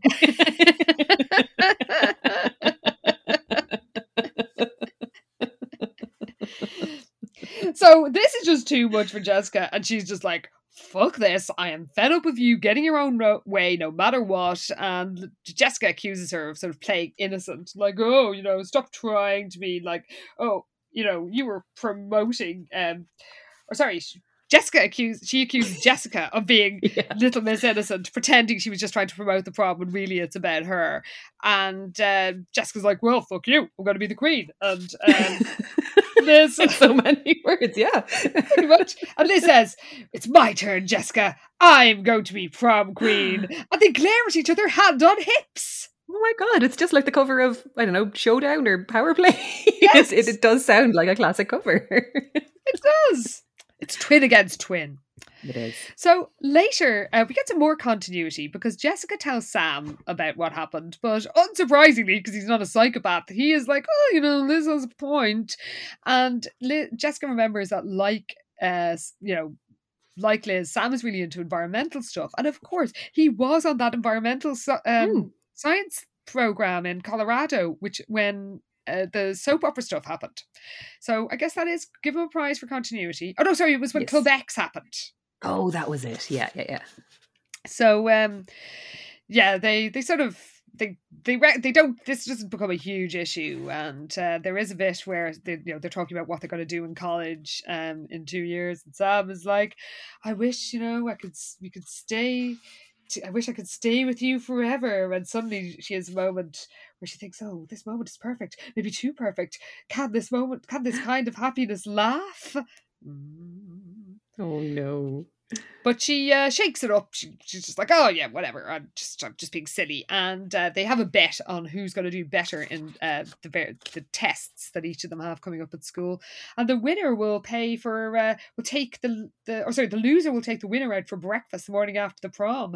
And Sam's eyes twinkle as he says, breakfast the morning after. Does that mean we get to stay out all night long? All night. And Jessica smiles provocatively and says, we very well might. Oh my God, they're gonna bone. Well, got news for you, Karen. Also, they could have boned. They were going to stay out all night long and not in a weird shack after a college party like in the book all night long. With a moustache laden with droplets in the mix at all. Like, it would have been amazing. Well, at school the next day, Liz can't concentrate in the mini yearbook and she tells Todd all about her fight with Jessica. And he's like, well, you're always fighting. This will be fine. But what's new? Yeah. But Liz worries there isn't room for both twins on center stage. So later that day, there is a pep rally and it is fucking unhinged. Oh, God. I just, like, she says pep rallies were always pretty rowdy occasions, but this was out of control. Sounds terrifying. Isn't it? Like, I'm panicky just thinking about it, to be honest. It's like the bleachers are crammed full of bodies. The overflow of students milled about on the floor next to the basketball court. Music is blasting from the PA system. People have to yell to hear each other. Like, the noise level is deafening and the rally hasn't even started yet. I'm just like, I'd walk in that door and just turn back around and leave. Goodbye. Well, Liz finds Penny and Olivia before Coach Schultz takes to the stage and introduces the cheerleaders who cartwheel onto the court. And Liz forgets all the conflict with Jessica because she thinks Jessica was irrelevant at moments like this. Beautiful, vibrant, magnetic. Nobody at Sweet Valley has more school spirit than she does, Elizabeth thought. Nobody. Like, school spirit is a fucking scary thing. It's kind of like terrifying. Unthinking love for your country. It's like, it's not a good thing. Oh, they really do make school spirit sound properly fucking scary, and like people are just possessed and driven demented by this fucking thing that it's like, really? Can you all just chill out, please? Well, they then go on to introduce by fucking name every single athlete in every single team or group or, the running squad or whatever. As my notes say, Jesus, this must take forever. Because it just goes on and on and on. And then the cheerleaders do a special cheer for the pep rally and they drop their pom-poms and stomp and clap and say, Sweet Valley, Sweet Valley, Sweet Valley High, we're the best and you know why? And the crowd shout, why? And then they go, because we've got Todd, Shelley, Bruce, Roger, and they name every single athlete athlete, and after Oh my every God. day, one of the cheerleaders does some fancy move. Like, this must take the entire fucking school day. Like, are they being held hostage to school spirit? Because this is bananas. There are so many kids on that court, like, to be named individually, and they've already just done that by introducing them. And now the cheerleaders are doing the exact same thing. And it's like, oh my God, I'm not just be like, can we just go home, please? They're missing cardio funk for this. I mean, this probably counts as an exam or something. I don't know how it works in this school. But then Jessica, at the very end, because they sort of think it's over now, because Elizabeth's hands are numb from clapping. I'll bet they are, because it's gone on for about 2 hours. So it seems like it's over. But Liz spoke too soon when she tells Enid that's it, because Jessica dashes across the court and puts on quite a show. Oh my God, like, this is actually impressive, because she, holding her pom-poms against her hips, Jessica flung herself into a spectacular no-hands cartwheel, and that's something I have forever been impressed by, is like, because I remember Jet from Gladiators used to do that, and I was always just like, this is the most amazing thing I have ever seen a human being do. So she does this, like, everyone's roaring and shouting. She does like a whole like series of handsprings. She's basically doing a fucking Olympic floor routine. Like, it's ridiculous. It's Simone Biles stuff here. Truly, like, it's bananas. Yeah.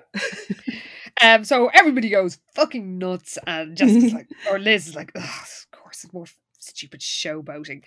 And of course, Jessica then takes advantage of all this attention to address the crowd and remind them of the jungle prom, and that, of course, at this jungle prom, a queen will be counted who has to have an enormous amount of school spirit, someone who sacrifices her own interests to the interests of her fellow students. That's not Jessica. She never sacrificed her own interests for anybody in her entire life. So we're told someone who gives to the school all she's got all the time. Now, all Liz's friends are like, ooh, that's you. But Jessica says, I think we all know who that person is. The girl behind the most fantastic prom queen, prom theme Sweet Valley High's ever had. She's just basically giving herself a party political broadcast. I'm Jessica Wakefield and I endorse this message. But she's also done it in such a way that she hasn't like named herself explicitly, and the way that she's worded everything, Liz kind of realizes that like Jessica, obviously from her point of view, is saying, yeah, obviously I'm talking about me, but then people who would be team Liz in the crowd are all like, yeah, obviously she means Elizabeth, hooray Liz. So everyone's kind of happy about this, because depending on who they think should be prom queen, everyone's like, yeah, she's right. Yeah, and Liz's friends all assume it's her. Yeah. So on Wednesday, Jessica and Lila head to Lisette's, and Lila says that she says basically, even though it's probably this is how she's framing it, she basically says Nathan is positively bullying her to go to the prom, because he thinks that she's using her negative statements about the prom to cover up her mixed feelings about, being among other people. And of course, Jessica's like, yeah, whatever, that's probably true. Because, she just doesn't really care about anybody else. She's just turning to the next rack. And then Jessica says, don't you want to be there to see me crowned prom queen? And Lila, like the rest of us, is annoyed that Jessica assumes that she'll get whatever she wants. Yeah, she rolls her eyes at this and realizes, it was very tempting to rain on Jessica's parade. Too tempting. Lila gave in to the urge to sprinkle a few drops, and she kind of says that, maybe you shouldn't be taking this whole thing for granted, and that the whole school apparently is buzzing with the rumor that Liz is an absolute shoo-in for the title. So Jessica, of course, is she stares at Lila and then just kind of laughs, and she's like, absolutely not. She's like, there's no way Liz is a shoo-in. Sure, she told me she wants to go to Brazil, but as far as I can tell, she's not actually campaigning. I haven't seen her trying to win support or anything, because of course Liz is kind of quietly going about it more so, where like her own friends, I guess, do know that she wants it, and lots of people do kind of automatically think, well, Liz is clearly doing lots of work on this, so she should be prom queen. So Jessica's definitely not having this, and kind of thinks that after the pep rally yesterday that it's a done deal for her. Yes, and Lila says, well, you know, everybody loves Liz. Like, she literally says that. And says she's actually doing the hard work of organising, and everybody knows that too. And Jessica's like, oh shit, well, maybe she is something to worry about. But then she finds the perfect dress. Now, I assume this dress will be described at the end, because it is spectacular. And Lila's like, I know that's really you, Jess, but Jessica's like, oh, that was perfect. I'm going to try it on. Meanwhile, Liz and Enid are trying on frocks. Long story short, she finds obviously the same dress as Jessica, and Enid's like, oh, I'm not sure it's you. So Liz also insists on trying it on, takes off her extremely Florida retiree outfit to try it on. Always. And Enid says she looks incredible, but it's a pretty racy neckline. And Liz's like, I like it. So Enid urges her to go out to the bigger mirror outside. And who should she see when she steps out of the cubicle? Oh, why, it's Jessica in the exact same dress. Of course. So the next day, Jessica waits for Lila to give her a lift to the Big Mesa track meet. And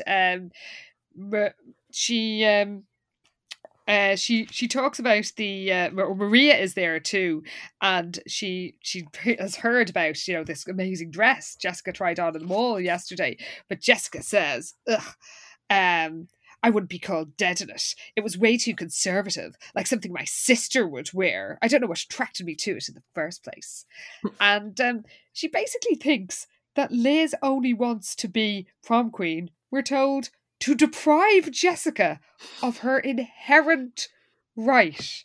She is deranged. Oh, this woman is fully tapped. Like, it's crazy. Like, when very clearly up to now, everybody, including Liz, has pointed out that Liz is doing all the fucking work, and that's why she wants this.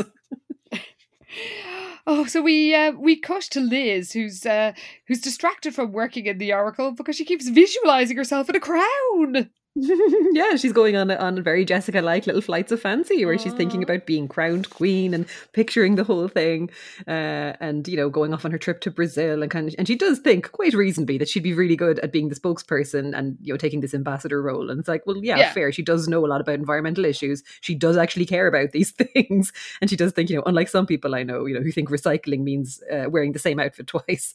So, you know, she's also then kind of thinking, you know, if it wasn't for all her work, this wouldn't be happening. She deserves recognition and wants this title.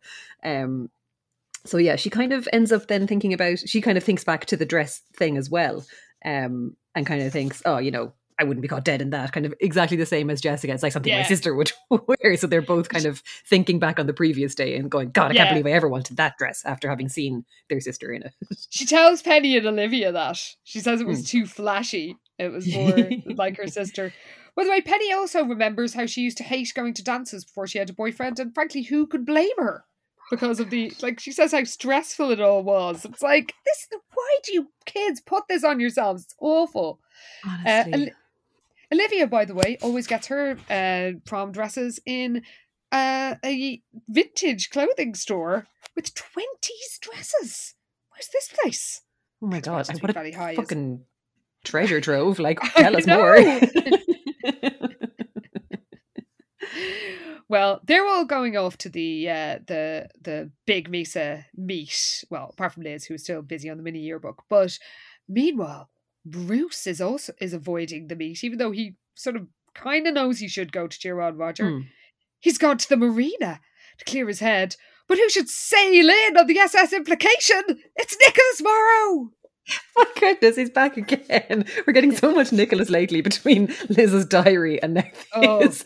So yes, the Seabird, we know that's not his real name, has pulled in, and there's Nicholas at the marina too. I have to say, he is nicer to Bruce than I would be to somebody who had cheated on my sister, which led to her doing loads of coke and dying. Yep, I'd be just like, fuck this prick. He was awful to her. She died miserable because of him. I never want to see him again. Yeah, I guess Nicholas is a better person than us, which is a terrifying thought. Because like he was going out with Amy pretty much straight away after Regina died. So yeah, he says Nicholas says he hasn't seen much of Bruce since then, and we're told that Bruce flinches and thinks, how could Nicholas say those words so casually? How could he speak Regina's name without crying, without cursing? Oh my God. He thinks, that Nicholas is just trying to be nice. He's too good to be true. He is not. But he has very dramatic thoughts about all this, and his throat tightens for his life. Bruce couldn't speak. By the way, then we're reminded that Nicholas was just going out with Andrea 5 minutes ago, so I mean, he fucking hates Bruce. I forgot this as well, because he was just like, oh yeah, I heard you're seeing Andrea. She's a lot of fun to hang out with, isn't she? And Bruce like recovers his voice and he's like, if she's such a blast, why aren't you still going out with her? And he's really sarcastic, but like Nicholas just doesn't really rise to Bruce's bait ever, and he's just like, oh, I guess I was too old and stodgy for her. She got bored with me. And Bruce is like, oh, and I'm getting bored with you too. But like, it's also our first indication of like Bruce clearly being really upset about Regina still, because of the whole fact that he couldn't say anything until this point, and the only thing he can say is just to be snippy and snide with Nicholas, because he actually clearly is really hurt and really upset. But we haven't seen any of this at all. Like, but the fact that he literally couldn't speak and his throat had closed up at the mention of Regina's name, it's like, oh, he's clearly got some shit going on. Yeah. And he doesn't want to stand around the dock making meaningless small talk with his dead girlfriend's older brother, and he hopes Nicholas leaves him alone. But then Nicholas steps closer. I'm getting worried then with Nicholas's track record. He just run, Bruce. With arms distance away at all times. But he puts a hand on Bruce's shoulder and says, it's been tough on all of us. His voice rough. Mom and Dad and I miss her so much. I know it's hard for you too, Bruce. And Bruce shrugs off Nicholas's hand as if it had been a red hot iron, and he snaps, I'm fine. You gotta get over these things, you know. I moved on with my life. I'm fine. And Nicholas looks at him and says, if you say so. And Bruce can't bear the look in Nicholas's eyes. He can't stand the pity. So he just says, see ya, and rushes past him. And he runs away, not crying. But as he goes, Nicholas's sad, pitying eyes pierced him like poison arrows. Oh man, yeah. So Nicholas clearly could just see through him. It seems like that he's just like, I know that you're in bits, and you're just clearly not willing to admit it to yourself or anyone else. Oh. So later at the beach, after the Big Mesa meet, Jessica gloats over the fact that she tricked the Big Mesa cheerleaders into chewing gum that would dye their teeth green. I don't know how she managed that, but anyway. While she's gloating, Lila notices somebody with a very cute dog that she's heard all about. Yeah, they've gone for a walk on the beach, I think, on their way home. Yes. So, yeah, she sees this guy with this lovely big black Labrador with a frisbee. And Lila realises, yes, she knows that shaggy brown hair. And she'd heard enough about the stupid dog to recognise it too. Fucking be nice to JD. But yeah, it turns out it is, in fact, Nathan. So she's kind of tries to do an about turn and avoid him altogether. But he spots her, of course. And it's like, oh, Lila, wait up. So when Jessica sees him coming, she's like, oh my God, who is that? And like starts tossing her hair and getting ready to flash some smiles. Typical Jessica mode. So yeah, he introduces himself and Lila explains, this is my counsellor at Project Youth. And Jessica's like, oh, that Nathan. And Nathan, of course, is like, oh, I recognise you from school. You're one of the Wakefield twins. And Jessica's smile kind of dims and she's like, I'm Jessica Wakefield. Because I guess right now she doesn't like being reminded that she's one of two and that Liz is also around. So Nathan is friendly and nice, and he just talks about the dog. Like, this is the thing, he's always very good with boundaries. When he talks about, when he tries to sort of give a bit of himself to engage her, it's always about the dog. It's not about, not about sort of his personal stuff. And he says, I'll see you guys around, and because Jessica, of course, is like, I sometimes come here with the dog, or with my dog, Prince Albert, a golden retriever. Do you, Jessica? Do you? Poor dog, he never gets to go to the beach. So after Nathan and JD leave, Jessica says he's much nicer than Lila. The impression she got from Lila, because she'd been picturing some big meanie, and Lila's kind of shocked she's been giving that impression.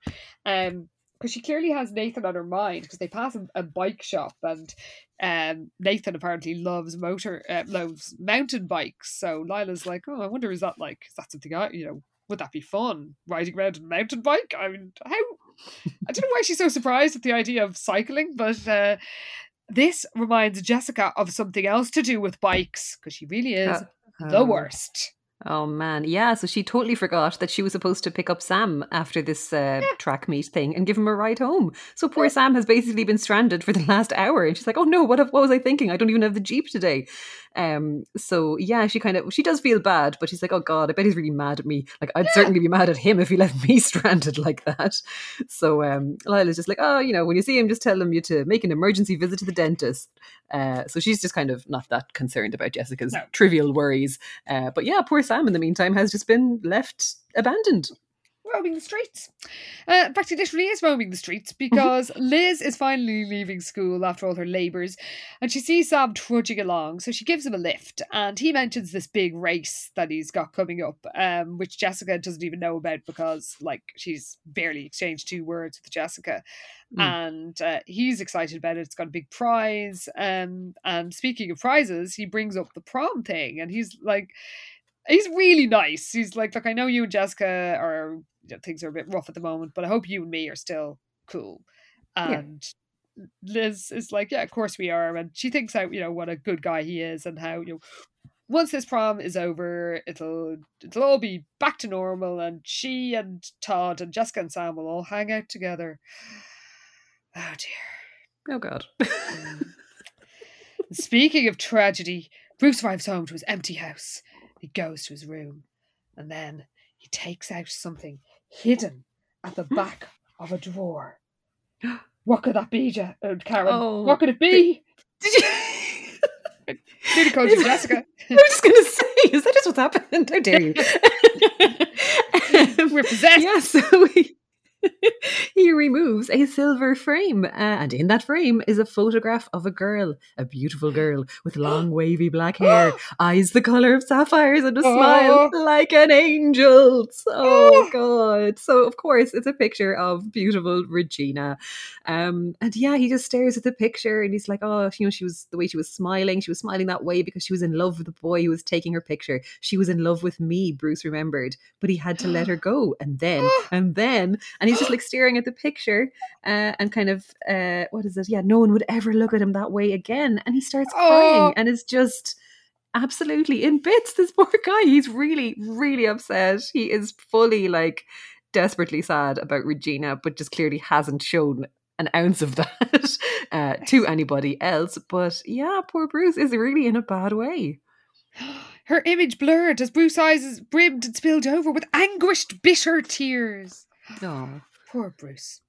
Can't believe I'm saying that because he's. I know, this is the thing, because he's tormented. He's such a dick in this book, but yeah, he really is going through it. Is the thing, but also we just haven't seen any of that at all since Regina's dying. So yeah, it's a lot. But again, the timeline is super condensed, so it's a matter of months, I guess, since this happened. I mean, who knows? Oh look. Well, the next day, Liz calls into the Oracle and finds an anonymous envelope with a message from Big Mesa. It's a sneak peek of the next issue of Bullseye, and it accuses all the Sweet Valley racers of cheating. So Liz is appalled by how things have just escalated. This is really up the ante, and she's enraged. And but Todd is like, "Oh, just forget about it." And she's like, "Turn the other cheek." He says, "Yeah, well, we've turned the other cheek already," Elizabeth said angrily. "We're black and blue all over." So, yeah. Because the Bullseye thing also accuses the Sweet Valley cheerleaders of trying to poison the Big Mesa cheerleaders when all they did was prank them with some kind of weird chewing gum. But yeah, and I suppose she has been ignoring the jibes up to this point, but now that they're actually accusing Sweet Valley students of cheating because they won whatever track meet, it's a bridge too far for Liz. It really is. So, she's just got really, really angry and she says, "I'm sick of letting them get away with these asinine lies." And Todd is just looking at her going, "What? Where is this coming from?" And of course, we know that this isn't just about, this isn't about Big Mesa. There's a lot going on for Liz. And she does apologise for losing her temper at him. So they head to lunch. But when they get to the cafeteria, who should be centre stage, handing out buttons, by which they mean badges, that say "Save the Rainforest, come to the jungle prom"? Well, it's Jessica, of course. So she is campaigning hard, but again, without really saying vote for Jessica for prom queen, because apparently she went and spent her own money on getting these little badges printed up, and everyone's just swarming around her to get one. I guess they must be really nice badges. I don't know the fuck. But yeah, everyone's just gazing adoringly at Jessica, saying, oh, talk about dedication. You know, she spent her own money to support this worthy cause to encourage people to go to the prom. And Elizabeth is watching all this just going, are they having a fucking laugh? Like, what is this? So her and Enid are just looking at each other, and she wonders, are they the only ones able to see through Jessica's saintly masquerade? This is what I mean about the melodrama being amped up in every scene. I fucking love it. Like the style of the prose style just gets so much more like florid in this book, and I am 100% here for it. So this is kind of the final straw for Liz. She's just like, fuck this. She sits down at a table with Enid and Todd and says, I want that prom queen title. Her eyes blazing. I'm not going to let her steal it from me. And Enid and Todd are literally staring at her. She goes on a big rant about how like Jessica is, you know, just doing dirty tricks. She's not, it's just self-promotion. She hasn't done any work for this prom queen or for this prom, but she's taking all the credit. Like Liz, on the other hand, has earned this prize. This is her project. And the whole thing was her idea anyway. And Todd is like, wasn't it Jessica's idea too? And she's like, well, fuck this. I don't care. And Todd's like, this is all meant to be fun. And she's like, no. She's just really she's really serious about this. She thinks Jessica's just making a mockery of the whole thing, and she's not worthy of being the jungle prom queen. So she can't relax, basically. We cut to Saturday, and Jessica and Sam are in a romantic restaurant called Oggi? Yeah, or is it Oggi? Two G's in Italian. That's Oggi. It's just Oggi. Yeah, I think so. But yeah, Italian listeners or Italian American listeners. I feel like this has popped up before, but I can't say for certain. But yes, they are out, and poor old Sam. He's just like, you know, I picked this place because it's one of your favorites, and it's been a while since we've gone out somewhere special, just the two of us. You haven't had much time for me lately. And Jessica's just like, oh, you know, I'm so busy, haven't even had time to eat lunch any day this week. And she just starts banging on about how she's, you know, been handing out Save the Rainforest badges, getting people psyched and all the rest. And she's like, oh, you know, it doesn't hurt to remind people that this prom is my project too. Everyone just assumes that Elizabeth is doing all the work for it. And like Sam keeps trying to join the conversation, and she just keeps talking over him every single time he tries to interject.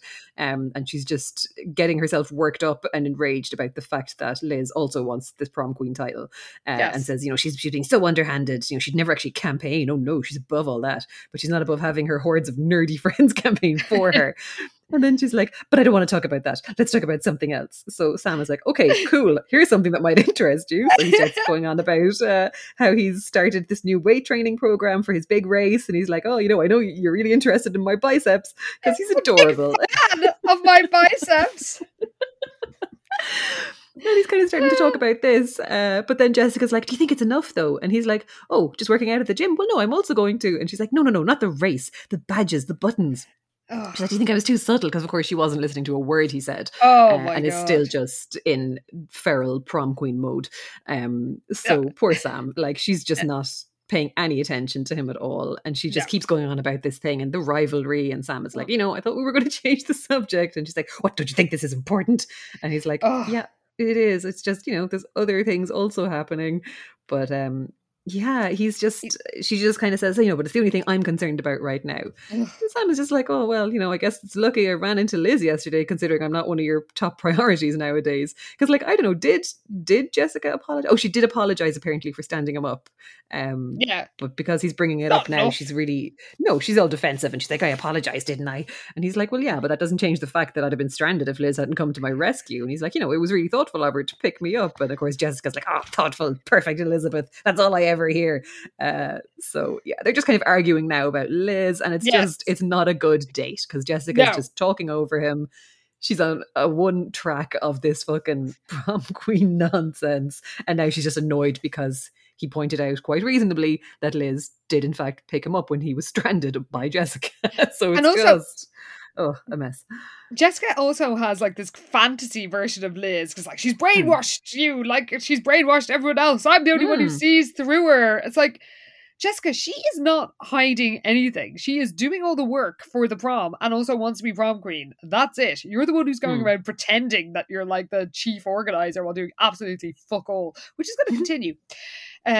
So Sam tries to make peace and he flirts, but for once Jessica isn't in the mood because she just wants to meet Liz, and that is it. That's all.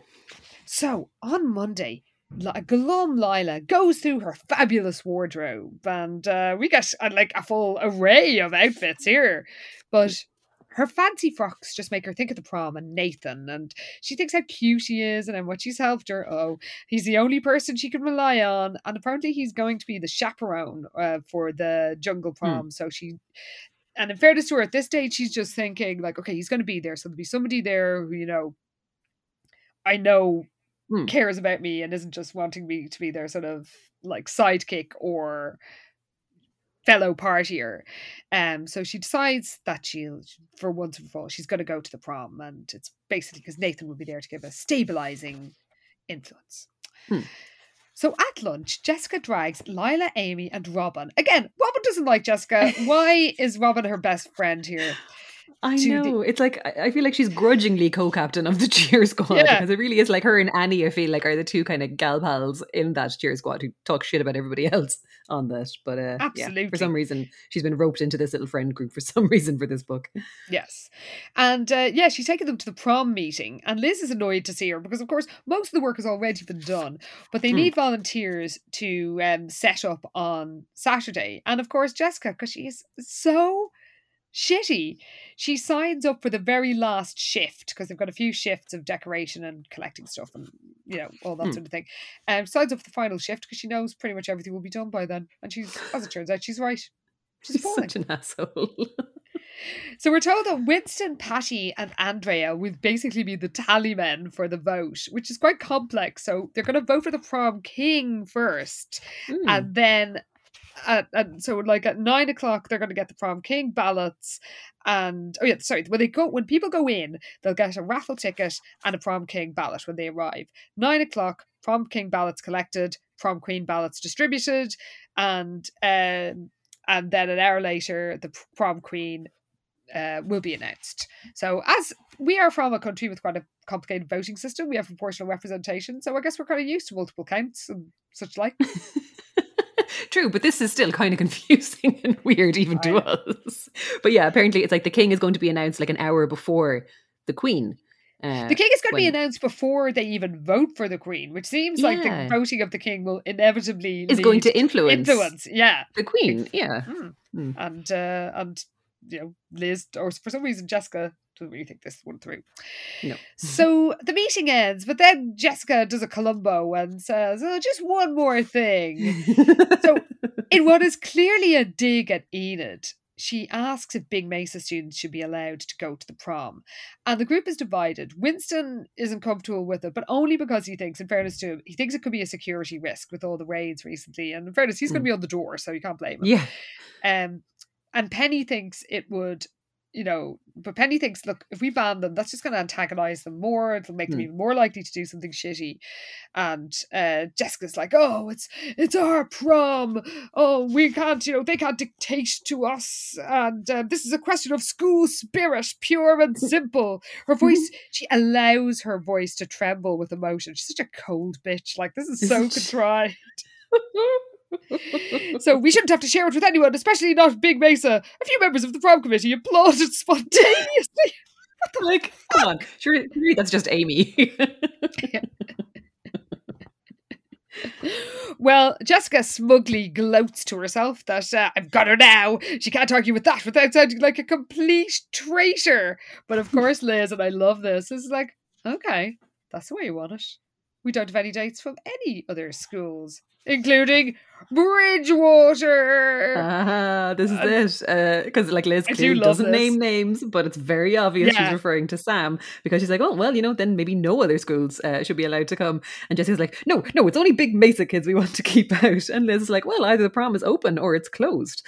So everyone kind of starts talking over each other, and then Jessica's like, oh, there's only one way to resolve this. We'll have to see a show of hands who thinks no Big Mesa students should be allowed at our dance. So they kind of take a vote on it, but it's a tie. So it is. I think they're going to have to take it to Chrome Dome to resolve this. Yeah. So Liz just stalks off the meeting with her pals, and Jessica, derangedly, is sure that everyone's going to be talking about this vote within 5 minutes, and says, everyone will be talking about me, Jessica thought, me and my incredible loyalty to Sweet Valley High. It's incredible, all right. Wow. God. So Liz is in a foul mood later, but Penny approaches and she says she needs to talk to both twins because apparently Sweet 16 magazine, what no one to do, wants to do a photo shoot with the twins about the prom because they've heard about it from some PR person at Environmental Alert, and they want to do an interview and photo shoot, but to make the deadline, they've got to do it at 4:30 p.m. tomorrow. Mm-hmm. So Liz is like, Liz thinks, of course Jessica wants to do it, but Liz thinks she's not going to turn her back on her twin for a single minute, and says she wouldn't miss it for the world. So the next day, Liz is riding high because apparently Jessica was totally trounced that morning. The school overwhelmingly voted in favour of allowing other schools to enter the prom. So she arrives at 4:30, which is when they were meant to meet, and the photographer and the journalist are there, but there's no Jessica. So the team from Sweet 16 have brought amazing outfits. I presume they're going to be at the end.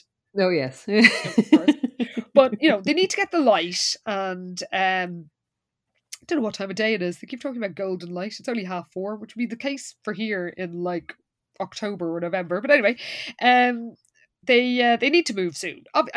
They do. So it's 5 o'clock practically, and there's no Jessica. And for a second, Liz is tempted to just go, yeah, fuck it. Okay, let's go. But she thinks, no, I can't do that. I can't. I have to check. I have to look for her because it's just too low.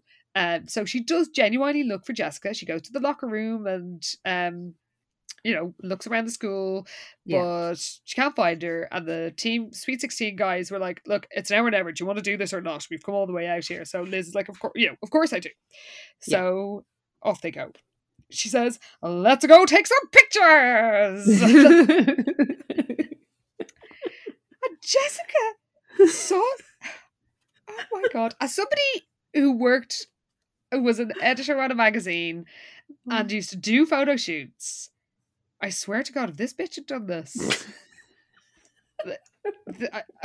Well, she sauntered through the main door of the high school and paused for a moment just inside the entrance to give the photographer and interviewer from Sweet 16 a chance to appreciate how stunning she looked in her outfit that I will not name. It is 5:15. She is 45 minutes late. But just, what? I don't, because she's like, she kind of says, I can't believe in the first one. See, at first I thought she thought it was meant to be like 5:30 instead of 4:30. No, I checked. She really does. Yeah, she really does say, at least I'm not the only one who's late. So she's turned up 45 minutes late on purpose, and then is surprised to find there's nobody there. Yeah.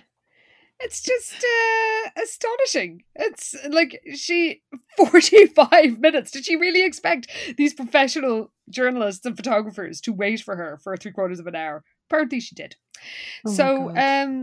She finds Lois Waller, who apparently is the daughter of the school nutritionist. I don't think that came into it before.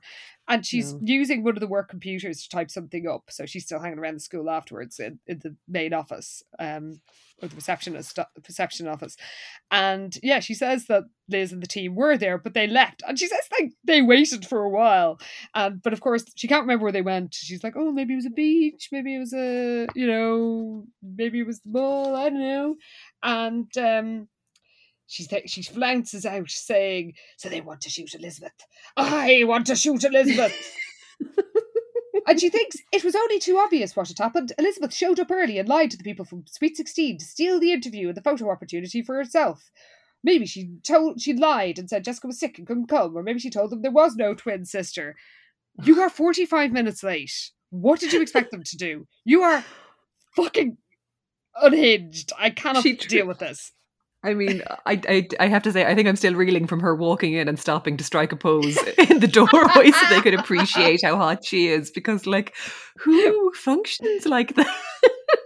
She's like, so funny. Oh, God. It'd be hilarious as well, just if she did that on time. But, like, doing that 45 minutes later, they're going to be like, oh, worth the wait, guys. Wait, where is everybody? Like, you idiot. Good Lord. So we cut to Project Youth. So Lila swans in to see Nathan is in cheerful form, and he's they sort of have a little banter, very professional banter, because Lila says she's feeling good, and he's like, let's zero in on this good feeling, Lila, so we can hold on to it. Why do you think you're so up today? What's happening lately? And so she's like, I just got my positive outlook back. So he keeps trying to say, okay, so, but what triggered that? Let's explore this. Like, let's, get to the root of this. What do you think is making you feel better? But she, of course, doesn't want to do any self-analysis and is like, well, what's up with you? And because he's a professional, he's just like, I switched JD to a new dog food last night, because he's not going to talk about his personal life with her. That the dog is a very clever thing to do. A very like neutral topic to that's like very safe to talk about for sure. Yeah, because it sort of creates a personal little bond, but you're absolutely not giving anything away of yourself. Actually, a very good friend of mine is a clinical psychologist, and she does have a dog. I'm gonna have to ask her. I'm gonna see her tonight. See, does she use her dog to break the ice? She's a child psychologist too. So he's keeping it very safe and neutral, and she asks like, oh, so about the prom, are you bringing somebody? And he's like, JD looks great in a tux. He's really nice about it, and he's not giving anything away. He's really being professional. And she says how good, you're really easy to talk to. I used to be so tense, but now I'm not. And he's like, so you're going to stick with the counselling? And she thinks she's pretty sure she didn't need it anymore. Her depression had practically disappeared overnight. She was cured, but she's not going to tell him that. She doesn't want to stop coming to Project Youth. She doesn't want to stop seeing Nathan.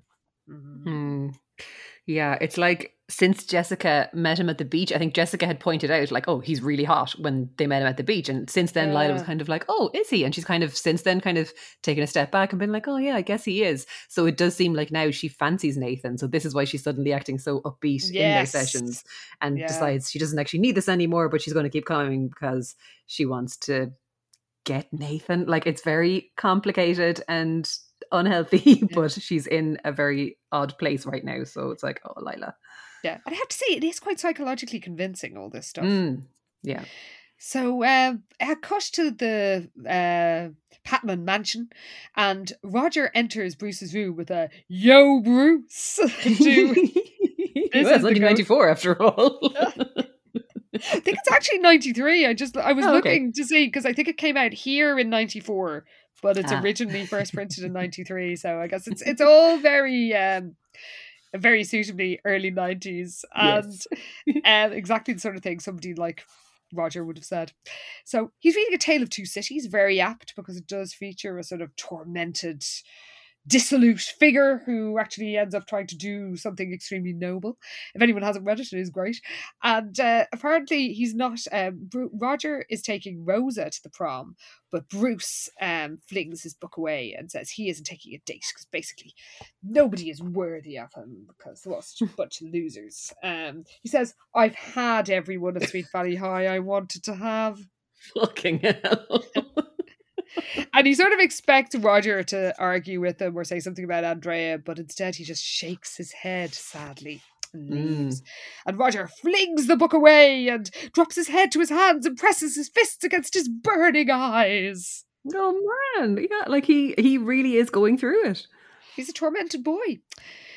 Meanwhile, at the casa, Jessica awaits Liz's return, full of rage. She basically thinks that Liz is destroying their perfect balance by going after things that Jessica likes. I mean, this. What? She is fully deranged. Like, she's sitting there fuming at the kitchen table and like is picturing Liz posing for the photographer and strutting around the place. She's like, who does she think she is? I'm the one who likes to pose. I'm the one who's good at that sort of thing. And again, starts talking to herself out loud and goes, wasn't I the one who entered the Miss Teen Sweet Valley pageant? Jessica asked out loud. Wasn't it my idea to audition for the Young and the Beautiful soap opera? Sure, she ended up getting a part 2, but she never would have gone for it on her own. Wow, so much monologuing and I love it.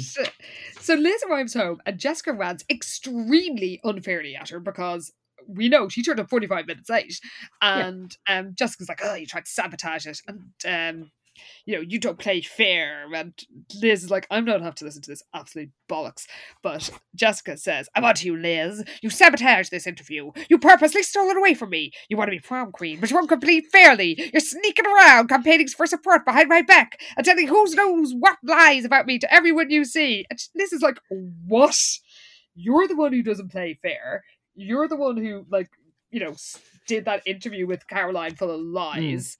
And Jessica says, I'm just going about my business. That is her business, I suppose, being a crazy bitch. So, true. Full-time crazy bitch. So Jessica tells Liz, we're told that, they both get very weather adjacent because Jessica's voice drops ominously and her eyes flickered like the distant threat of lightning on a hot summer night. Elizabeth stood her ground, her own eyes as cold and angry as a storm at sea. Oh my God. It's like somebody got Captain Planet. It's like, what is going on here, guys?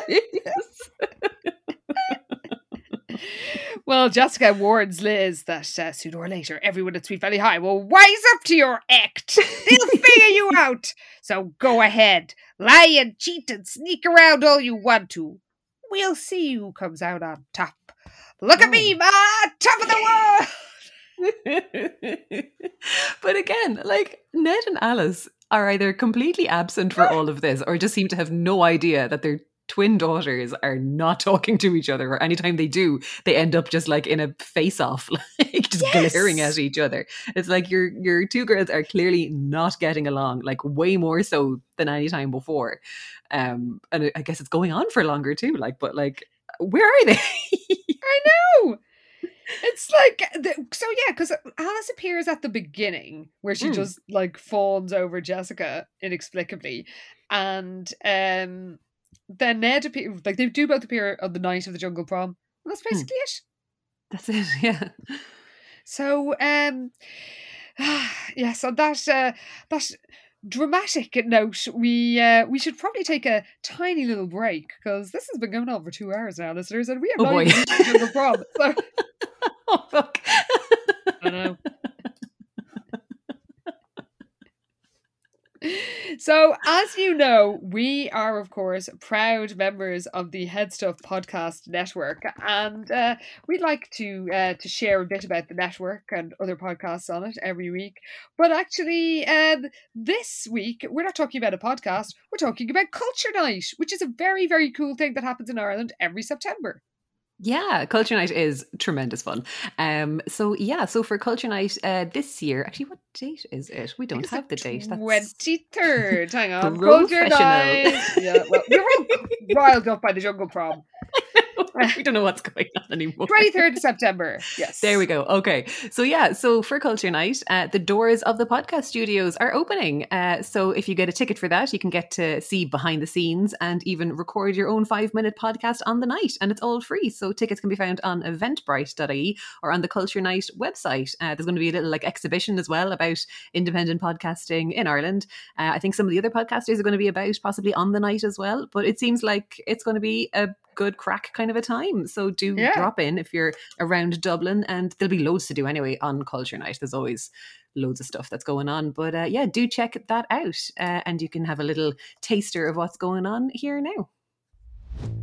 The podcast studios are opening their doors to everyone this Culture Night. Come see the place where your favourite Head Stuff Podcast Network shows are made. Get behind the scenes access, learn about production, and record your very own 5-minute podcast. This is an opportunity not to be missed. Join us Friday the 23rd of September. Register on eventbrite.ie or see the Culture Night website for more details. We look forward to seeing you there. And now, back to Sweet Valley, where we cut to Wednesday, and the school is full of ads for the prom. Winston and Andre are selling tickets. Business is booming. So Liz joins all the various jocks at a table with Todd, and he asks if they're psyched for Friday's game, and they sure are, listeners. They sure are. Yeah, Jim Daly predicts that they're going to pound them. Jason Mann says we're going to pummel and pulverise them. And just Keith Webster says, psyched isn't the word. Try pumped to the max. To the max? You know they're serious. Also, AJ Morgan is on the basketball team, and I just don't remember if he always has been or if that's new information. I thought he was on the football team, like the soccer team. Wasn't he friends with poor Jeffrey? Yeah. Huh. Anyway, I guess he's versatile. I don't know. Yeah. I mean, they're all obsessed with sports, so I suppose we shouldn't be surprised if they sort of switch between them. So Liz shows Todd this. She's got a draft for an editorial against Big Mesa in the next issue of the Oracle. Now, it hasn't gone to print yet. She's just written it. But Todd is shocked by its harsh tone and the fact that it generalizes about all the entire school, not just, the Raiders or the Bullseye staff or whatever. And you're not hitting back at the kids who wrote that trash. You're taking a shot at the entire school. And Liz says that she's enjoying it. Like she has always been trying to rise above, and now she's finally hitting back. She decided she needed to learn to hit back, and you know what? Her eyes glittered. It feels good. It feels really good. Oh my goodness. So Todd is like, okay, what is going on? Are you angry at Big Mesa or are you angry about Jessica? And is this all about your vow to become a different person? And she's like, yeah, I guess it is. And she's like, yeah, well, but are you becoming the person that you are meant to be? And he says it softly, so you know he means it seriously. If he said it huskily now, that'd be something else altogether. Oh, it sure would. So on Friday, they have the last prom committee meeting and they all applaud Liz for all her work, but she's still super stressed. And they've one last big thing to do, and that's collecting the art supplies from some store in town. No one is free. And somebody says, oh, well, maybe Jessica could actually, bother her arse to do something. But do literally one thing. Yeah. Can you ask her? But Liz just looks away. He's like, so Olivia's like, okay, I've got a class with her next, so I'll ask her. And Enid is a bit worried about how things have soured between the twins and how seriously Liz is taking all this. And Liz does wonder if anything can get back to normal. So we cut to Jessica, who is out doing, she has grudgingly agreed to do one thing for this prom. And Lila jives that, this sounds very much in character. Like you're always, you don't like getting your hands dirty. You just let Liz do all the work. And Lila says, Jessica says, oh, shut up, Lila, I'm doing it, aren't I? Lila nods. Sure, you're doing it for the votes. You don't fool me for a minute, Jessica Wakefield. You never have. And Jessica grins despite herself, but you're not one of the ones I wanted to fool. So at least she's open about being such a scheming supervillain. Just this devious maniac running riot in this town.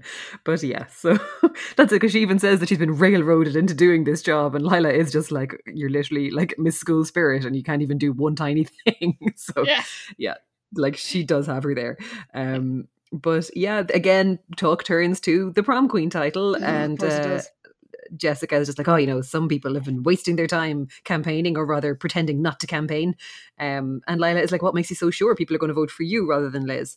But she's just, Jessica just kind of goes on then about, she's like, picture it. It's I guess the big basketball match is the following night. So maybe this is Thursday then. So if the big match is Friday, then the prom is Saturday. Yeah. So she's like, this big match, I guess, is the last big event before the prom. So she's like, you're sitting up in the bleachers and you're Joe Average, Sweet Valley High student. Yeah. So she's like, what do you see? And kind of points out, look, the captain of the cheer squad is going to be there with all her school spirit. And Lila's like, oh, you mean Robin Wilson? Yeah. Because she's just not entertaining her in the slightest, which is great. Like this. But Jessica's like, no, Jessica Wakefield, of course, c'est moi, yours truly. So she reckons that the vision of her as the captain of the cheerleading squad on the night of this big rematch will be the final reminder of who's who and what's what, the last big impression before the ballots are handed out. So Lila's like, oh, well, I hope you're right. And Jessica's like, I hope I'm right too. No, scratch that. I know I'm right. Oh my God, she's hard work. She really is. When we cut to Friday, it's a big basketball game and Liz glowers down from the bleachers at Jessica showing off with all the cheerleaders. But then she unveils her own giant banner, which in typical Sweet Valley style is quite wordy. It says, "Go Gladiators, bulldoze Big Mesa." And Hugh hasn't come with Enid, who can blame him? And Liz is a total dick about it. Like, really out of character. She's really gotten caught up in this whole thing because she just is on one now about Big Mesa, because she's like, because the other kind of people in the gang there are like, oh, I understand why he didn't want to come, that's fair. But Liz is like, oh, I can't understand. It's bad enough he goes to Big Mesa. At least he could have the guts to support his rotten school. And everyone's kind of shocked and they're like, Liz, what are you talking about? And Enid's really hurt by this, but for some reason she couldn't stop herself and didn't even try. And she goes, face it was a wimpy move. And Enid is like, he's not a wimp. He was thinking about me and didn't want to put me in a bad situation. And then Liz is like, fine, Hugh's a hero. And has been real sarcastic and horrible to Enid, who has always stood by this bitch. But yeah, then in the meantime, I guess Todd scores a point and she's all distracted and excited by that. And she's like, oh, all I can say is I'm glad Todd's not that kind of hero. And Enid's like, you are out of line. Say what you like about me any day of the week, but leave Hugh alone. But also don't say what you like about Enid. She's doing nothing but good to you. Too good, if you ask me. And then, Liz is like, okay, I'll say what I like about you. You should be more grateful, Enid. If it wasn't for me, if it had been up to Jessica and her friends, you wouldn't be taking your darling Hugh to the prom tomorrow night. Shut up. Liz, she has actually been possessed. School spirit does nobody any good. It's a force for evil. It does. And speaking of up to no good, we see that Bruce is throwing water bombs down at the Big Mesa bench and he's wearing his Club X jacket. It's back. Oh, he's up to no good when the leather is back on the scene.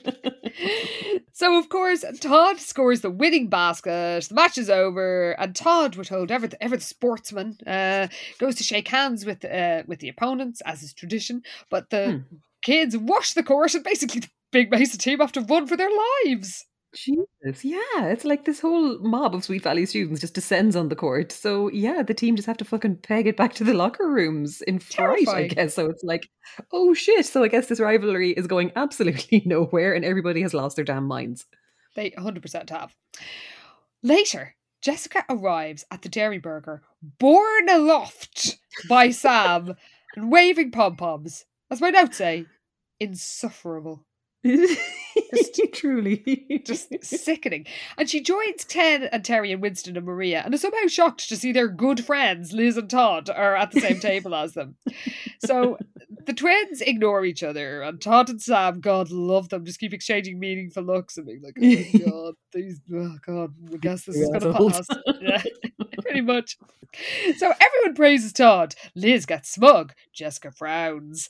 And then the gang are all worried that Big Mesa may take revenge at the prom. And Winston points out, Club X is back. I guess say they've got to get use out of those jackets. And Ken says that that shower, Club X, are clearly looking for trouble.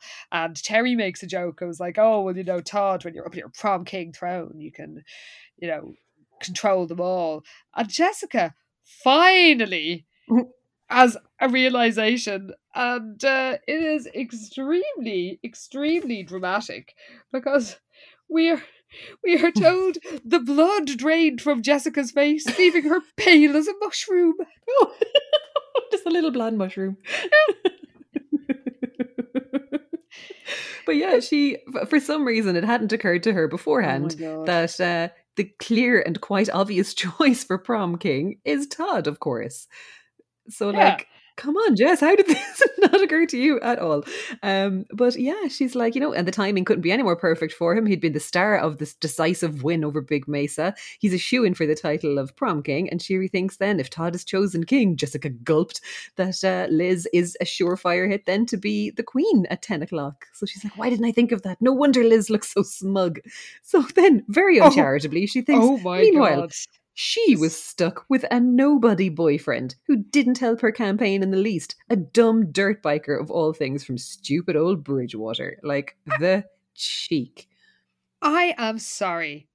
Like, where did this come from? This is just shocking. So it's you don't deserve Sam. And for many reasons, he'd be better without you. Yeah. So she decides that she just can't. I mean, she wasn't holding herself back before, so she's like, I'm ready to play rough. She has to look up for any opportunity to knock her sister out of the way and snatch the crown for herself. Oh boy! So we cut to Saturday afternoon, and the Sweet Valley High Gymnasium has been transformed, we're told, into a veritable tropical paradise. Yeah, again, it's a bit of everything. So where is this jungle meant to be? There's glossy green paper leaves and vines covering the walls. Real potted palm trees are scattered here and there. Life-size cardboard cutouts of wild animals are looming from the foliage. We've got lions, monkeys, giraffes, elephants. Wow. There's posters for environmental alert up around the place. It's perfect, apparently. The thrones have been constructed with real vines and fresh flowers. Like, they have gone all out, in fairness, but it's also an absolute fucking hodgepodge of all kinds of things. But I guess the overall effect remains jungle, so there's that. Yes, just generic jungle. So Liz wishes she could share it with Jessica, because it's such a big deal and they've always shared big moments together. And so she feels bad and wonders if the throne is worth it. And a tear rolls down her cheek as she wonders what the night will bring. But then Dee Dee turns up and is like, we've still got 100 balloons to blow up. So apparently the reminder of her friend's presence was like sun on the morning mist, and her feeling of foreboding is dispelled. So, as my notes say, Jess the lazy prick turns up later and is delighted she was right about the last shift being just a DOS. Because it is. God, like, this is it. It's all been done. All the work has been done. So all she has to do is wander around and just admire the decorations. She's like, apparently everything looks great. The jungle prom has been transformed from a dream into a reality. So yeah, literally, she's turned up for this shift and doesn't have to do a single thing. So she's delighted and is imagining herself looking over her adoring fans when she's sitting on the throne, and then thinks that, it doesn't matter if Todd is the obvious choice for prom king. When push comes to shove, when people actually sat down to fill out their ballots, they were going to think of Jessica, glamorous head cheerleader and school idol. Oh God. So she's just, again, in a fantasy land, off on another one little flight of this. But yes, she eventually gets to her feet and jumps down from the stage, but then spots a small leather book that looks very familiar and realizes that apparently it's Liz's appointment book or date book or something. I was like, for a second, I was like, oh God, are we doing another fucking lost diary, stolen diary subplot? But no, it's literally where she keeps appointments and homework assignments and kind of, it's like a to-do list basically. Yeah. So, she kind of realizes that, this book is so important to Liz and she never would have left it behind if she wasn't terribly preoccupied and busy. And she kind of starts to realize that Liz really has put a lot of work into this. And that she's gone all out for this prom and kind of thinks, if it had been up to me to decorate this gym, I would have just thrown around a bunch of streamers and opened some bags of potato chips. And she kind of starts to wonder, God, maybe Liz really does deserve this title. But as she's thinking that, somewhere nearby, a door slammed. Its heavy echoing thud cut off her thought like a sharp blade, because we are going full on overwrought here, lads. Yes, we are. And Jessica shivers, suddenly feeling cold and alone. The sound was so desolate, so final. Well, I mean, just a few minutes before we had been told her doubt and anxiety had disappeared like rain clouds retreating before a dry, clearing wind. I mean, they are getting their money's worth out of their big book of weather metaphors. There's so much weather.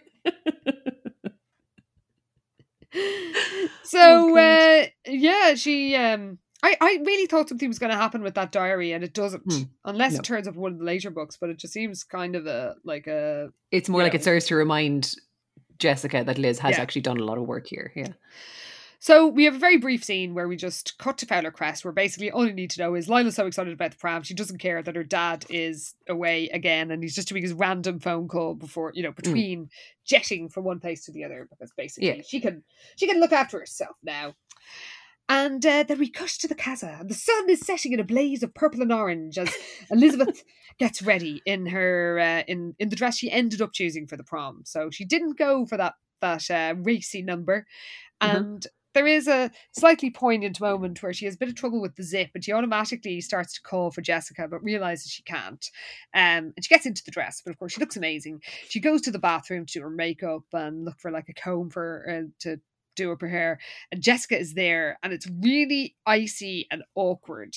But this does not deter Liz, because we're told that as they have this sort of like, have you seen my hair comb? Very, very cold exchange. Yes. Jessica or Liz thinks, I've worked hard for this, I'm not going to crumble now.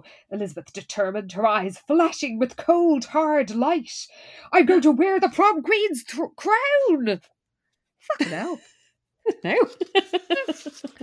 So Jessica inwardly sneers at Liz's more demure look as she gets into her own ensemble and does her own makeup and hair, which we are told is wild and sexy. And the boys arrive, and it's all so awkward. Like, first of all, because they both arrive at the same time, and Todd obviously praises Liz, and Jessica has to admit that she was considering that Liz was frumpy a few minutes ago, but actually now she has to realize that Elizabeth looked like a princess, or maybe even a queen. Then Sam says, Jessica, you're a goddess, and she's like, yes, that's better than a queen. So Ned insists on taking pictures, gets even more awkward because he makes them do it together. And it's just, I guess that's the picture on the cover. And Jessica, we're more seeing this from Jessica's POV. So she's like getting really petty. She's even thinking like, oh, Sam's corset, the corsage Sam bought me is like for my wrist and it looks a bit tacky in comparison to the other one. It's like, why can't Sam be good enough for me, basically? So Ned bids them farewell and says the fatal words, good night, kids. Have a night to remember. Hey! Oh. They said the book title. I don't think they ever really do that. No, they don't usually have a thing like, sounds like you've got some secrets, or it sounds like this is a showdown, or sounds like this is the ghost of Trisha Barton.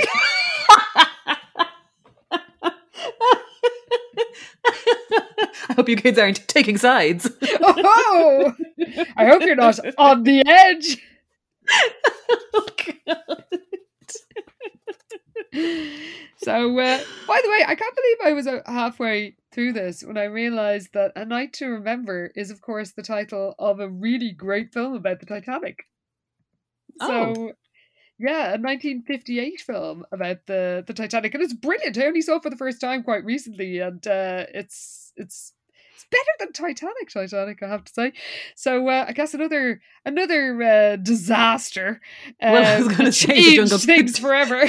The fucking Jungle Prom was about as successful as the Titanic, so there's that. So Liz and Todd arrive at the gym, and of course everything looks magical. There's Japanese lanterns. There's It's a beautiful sight. The evening air is fragrant, and the pulse of reggae music wrapped around them as they enter the gym. And everybody is gasping because, of course, all the attendees haven't seen the decorated gym before. So it's genuinely pretty incredible. And Winston and Andrea greet them and give them their mini yearbooks and royal ballots, and for the prom king vote. And we're told that even more brilliant and exotic than the decorations were the Sweet Valley High students themselves. Wow, really? Oh, okay. I guess. Well, look, everybody is dressed up to the nines. It's been a while since they've had a school dance, so maybe everybody forgot how good looking they all are. I don't know. Well, we're told that with the music of Island Sunsplash completing the exotic atmosphere, it was a breathtaking spectacle. Sure is. So everyone is raving to Liz about how great it all is. And she's like, do you know what? I'm just going to enjoy this. I'm going to enjoy my moment in the live night. Yeah. And of course, Jessica isn't having fun because Liz, rightly, is getting all the credit for organising this, as well she should. Oh, God. Yeah, she's moping to Sam that not a single person has come up to her to thank her for doing such a great job. And Sam is like, well, she did work awfully hard on this. And again, Jessica takes this really badly and is like, oh, I can't believe you. She's like astounded by his betrayal. Maybe Elizabeth had worked hard. Jessica herself was willing to admit this off the record. But that didn't mean that Sam, of all people, should be singing her praises. So she's just getting all snippy with him and just like, why don't you just carry a sign, Elizabeth Wakefield for prom queen? And Sam is just like, oh, God, don't get your nose out of joint. And he's kind of losing patience with her at this stage, which is fair because she has been a nightmare. Like, she's just been the worst all the way through this book. So she's just like, look, I don't want to hear it. And, you know, obviously I can't count on you to help me win votes. So I know you don't mind fending for yourself for a while. She's like, you know, lots of people here. Go ask someone to dance. And she stomps off. Because she doesn't want to deal with him right now and decides she needs to try and win some votes for herself and do some campaigning. So she's going to go hit the trail and fucking badger some people into voting for her. So yeah, so she heads over to, where is it, to the refreshment table to make a start. And that is the last time she will ever talk to Sam. Oh God! Oh my God! You're right. Jesus, it just dawned on me now. That's bad. Ugh. So, she goes over and talks to Sally Larson, and she's such a brick. By the way, Sally Larson's boyfriend is called Mark Riley. I presume not the same Mark Riley. He was in The Fall and is now a DJ on Radio BBC 6 Music. Who knows, though, given the timeline of these books? Could be. She says, hot dress, Sally. And Sally's like, oh, it's one of Dana's. And Jessica thinks, like, I couldn't have guessed that. You usually dress like someone who works in a morgue. Such a prick. Such a prick. So she pretends to them because they're like praising the band and, you know, the whole, like the decoration. She's like, yeah, aren't they great? Figuring it didn't hurt to pretend she had something to do with booking them. We listened to a lot of demo tapes. They were by far the best. And then she says about Sally praises the decorations. And Jessica's like, yeah, it was a long day, but we had fun. It was worth it. I was going to do anything to make this prom happen. So she has rarely been less sympathetic, which is saying something. Well, that is true. Like, she is just shamelessly wandering around now, making it sound like she single-handedly decorated this fucking gym and booked the band and did everything. But like, we know that she didn't do anything. But yeah, as she's kind of making her rounds, she can hear, there's like a momentary lull, and she kind of becomes aware of a murmur going around the room. And she hears somebody say, Big Mesa, they just showed up, 9 or 10 of them. So Jessica kind of gets a bit like a shot of adrenaline kind of flows through her, and she's like, oh God, Big Mesa kids here at the Jungle Prom. So she kind of heads out towards the entrance to see what's going on. It turns out that some Big Mesa kids are trying to get an uncomfortable Winston to sell them tickets, which he does, because like they seem legit, they have girls with them, and Bruce and Roddy and Charlie, like how anybody is tolerating being in the same space is so depressing and proves that these kids have learned nothing. But anyway, they want to boot them all out, but a deep voice commands, hold it, as Bruce goes to his goons to take care of the arrivals. He stays calm and cool, and he persuades Ken to stand by him, and it's like, look, they're not causing any trouble. This will just be provocation if we do anything when they're just standing there. So the losers back off, and miserable Jessica realizes that with authority like this, he looks like a leader and a hero. He's got the prom king role sewn up, but will Liz be his queen? Meanwhile, Lila's feeling alone in the crowd, and literally nice. She sees Nathan, and she kind of tries to flirt with him, but he is just not taking it. Because he's like, oh, I wasn't good at high school dances, you know, I could never get up the nerve for girls to dance, and she starts like, oh, too bad. There's probably a lot of disappointed girls, broken hearts. And he's like, I don't know about that. Well, it's good to see you. Like, how, you know, glad you made your decision to come. Like, he is cutting her off. Yes, very much so. So he's like, well, I better get back on the beat. I've got to keep an eye on these big Mesa kids. And then says, save a dance for me later. But I guess in Sweet Valley, that doesn't mean a slow dance or anything. That means they're just sort of grooving around. So. Yeah, it's a very innocent thing, I think, to say to somebody. Yeah. So, 9 p.m. Oh, sorry, Lila can't wait for him as she thinks to claim his dance. We cut to 9 p.m. It's time for the big reveal of Prom King. Of course it's Todd. And of course he rather sweetly says, look, the only reason I even want to get it is because I know you're going to win, Liz, and I want you by my side as queen. Yeah. So Winston calls him on stage, he gets his crown and he hears his duties. So they did actually mention this earlier. He has to draw the raffle tickets until the prom queen is announced. So Liz is dateless. And Jessica, of course, witnesses all this. And she is enraged. Because how could she stop Liz winning now? And then a big Mesa boy chats her up kind of inevitably. And she's giving him the cold shoulder until she sees who Liz is dancing with. Well, Liz is dancing with Sam. But like, it's, she's kind of... she's listening to this guy kind of annoying her, and she's like, oh God, I'm getting out of here. But then, spots Liz dancing with Sam, and she kind of thinks, God, the song is lively and they're really going wild. Elizabeth doesn't usually shake it like that. Jessica thought, suddenly suspicious. And why does Sam have that foolish smile on his face? But of course, like, Liz and Sam are friends, and she literally told Sam, fuck off and find someone to dance with.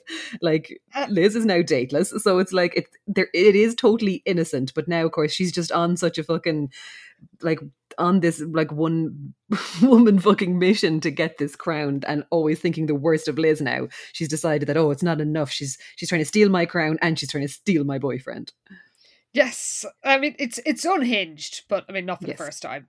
She's she's basically psychotic with rage at this stage proceedings. And then she realizes something about the big Mesa boy who was chatting her up. We're told, by the way, this is not what happens when someone's a bit drunk, but I guess the readers of this original readers of this book did not know that, because his he's kind of cute with chiseled features, but the reason his eyes look so bright, practically jumping out of his tanned face, are because the whites of his eyes were bloodshot. Like, the whites of your eyes aren't bloodshot from just having a few drinks. What has he been doing? He was smoking some weed out the back. Yeah.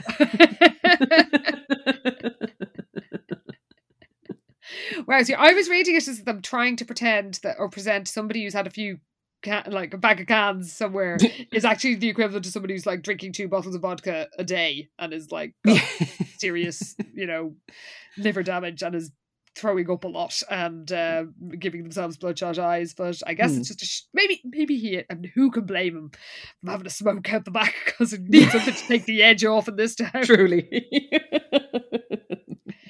But she takes all this in and does surmise that this guy is drunk. So she realizes that he's got some booze in his cup, and she asks for some, because she suddenly has an idea. And she's like, can I have some of your drink? And he offers her the cup. And she's like, oh, I should drink out of my own cup. I have a cold. She lies. And she grabs an empty cup from the refreshment table. And the guy takes out a hip flask and pours some of it into her cup. And she's like, oh, can I have a little bit more than that? For my friends, my girlfriends, I bet I can talk a bunch of them into leaving the dance too. We can go someplace and party together. So basically this Aegis thinks that she's going to take him for some sort of orgy with the Sweet Valley cheerleaders. So he pours out the rest of his hip flask into the cup. Jessica looked towards the dance floor, a cold, speculative glint in her eye. Thanks. I'll be right back, she promised. Now, we have to judge how much. I'm assuming this is basically a naggin-sized amount of vodka, because they do keep saying you can't taste it when it's in punch, so I'm assuming it's vodka. And they do say it's clear liquid, so it does seem it's like it would gin. be vodka. Yeah. But like, it's like a cup. I suppose I'm thinking of like a little paper cup. Maybe it's like one of those big red party cups that they have. Oh, I was thinking of a little paper cup too. Yeah, same. So it's not that much booze, like in the greater scheme of things. No, But- like it really doesn't seem like it could possibly be that much. Yeah. Now, I don't really drink spirits apart from the odd gin and tonic, so maybe it'll pack a more powerful punch, or she is mixing it in with punch, and what would that create, Karen? Well, it might be something akin to a playful punch. The ultimate playful punch! This is where all the playful punches have been leading to. There we go. They're always going to end in disaster. True. So she's basically Jessica heads towards Liz and Sam with her cup full of booze, and she realizes they're still dancing together, and she stares hard at them as if by sheer force of will she could force them apart. Instead, as Jessica looked on in complete outrage, Elizabeth shimmied closer to Sam in order to tell him something that made him throw back his head and laugh. She is sure that they are laughing about the foolishness of her ambition to become prom queen and the hopelessness of her soon-to-be shattered dream. Wow. So she is unhinged. So she goes over to the table where Liz and Sam left their things. So she's like Sam's jacket, Liz's bag, their little mini yearbooks, and 2 cups of Jungle Prom tropical punch. So she realizes that one of them has lipstick mark on it. So that's obviously Liz's, and it's half full, so the other one's almost empty. So she pours a little bit of booze into Liz's cup, but then she's like, fuck it, and throws the whole thing in and thinks, I might as well get rid of the evidence. The deed done, we're told, she scurried away from the scene of the crime. So she watches from the shadows as Liz and Sam return to their stuff, and she's full of suspense as Liz goes back to the table. But as if on cue, Liz reaches for the cup and takes a small sip, then a long drink, a longer, deeper one, and a wicked smile spreads slowly across Jessica's face. What an idiot! She can't even tell it's spiked. What? Ooh, God. She's monstrous. Truly. She's like, ha ha ha, it really was a hoot. Elizabeth Wakefield, the most upstanding, self-righteous person in Sweet Valley High, breaking the cardinal rule against drinking. Well, she wants to have it all, even what doesn't belong to her. This'll show her. And she moves away, just as Liz pours half of her cup into Sam's. So yeah, I don't think Jessica sees that. She doesn't, No, so she doesn't know that that's what's happened. But yeah, she is fully fucking deranged at this point. So meanwhile, Lila's grooving with Nathan. So yes, it is not a slow dance, thank heavens. And then he's like, okay, I've got to go to the refreshment table. I need a break. So they go to the table, but then Lila can hear somebody say, stinking drunk, and other people gasping. And Lila's ears prick up as well, they might. Yeah, she's like, "Oh, stinking drunk! Who? Where?" Sounds good. good. She hears another girl talk about, or she overhears the words, her own sister's boyfriend, Sam, what's his name, from Bridgewater. And Lila's kind of like, wait, Sam from Bridgewater? She's like, but that'd be like Jessica's Sam. And she's like, they can't be talking about Elizabeth. So she kind of looks over at Nathan, and he's after stepping away to have like some kind of urgent whispered conversation with the music teacher. And they both look over to the dance floor. So Lila kind of follows the way that they're looking and sees that loads of people are actually staring at this sight on the dance floor, which apparently is revealed to be Liz and Sam dancing as though they were in some kind of contest. They twirled each other around in crazy circles. Sam dipped Elizabeth down to the floor, then flung her high in the air while he spun around on his heel, both of them laughing like hyenas. Now, I have had a cup of vodka with other stuff, and I have never broken out into spontaneous fucking swing dancing. Like, what the hell? This is hilarious. Very elaborate moves, I can tell you. Like it's like Jessica and Bruce at the beach disco type of dancing. Like they have full on got the moves here. They really do. And also, how do they get drunk this quickly? This is like 5 minutes. Yeah, look, none of this makes any sense. But again, it's like, it's Sweet Valley. Normal rules don't apply. 1 line of Coke will kill you, and half a cup of fucking vodka will make you the most hammered you've ever been in your life. I mean, just say no, kids. Just say no. There you go. Especially in Sweet Valley, because that shit's strong, whatever it is. Yes. So, Lila is shocked by this, and Nathan is like, wondering basically, are they actually drunk? And says, I'd approach them if it were anybody else, if it weren't Elizabeth Wakefield.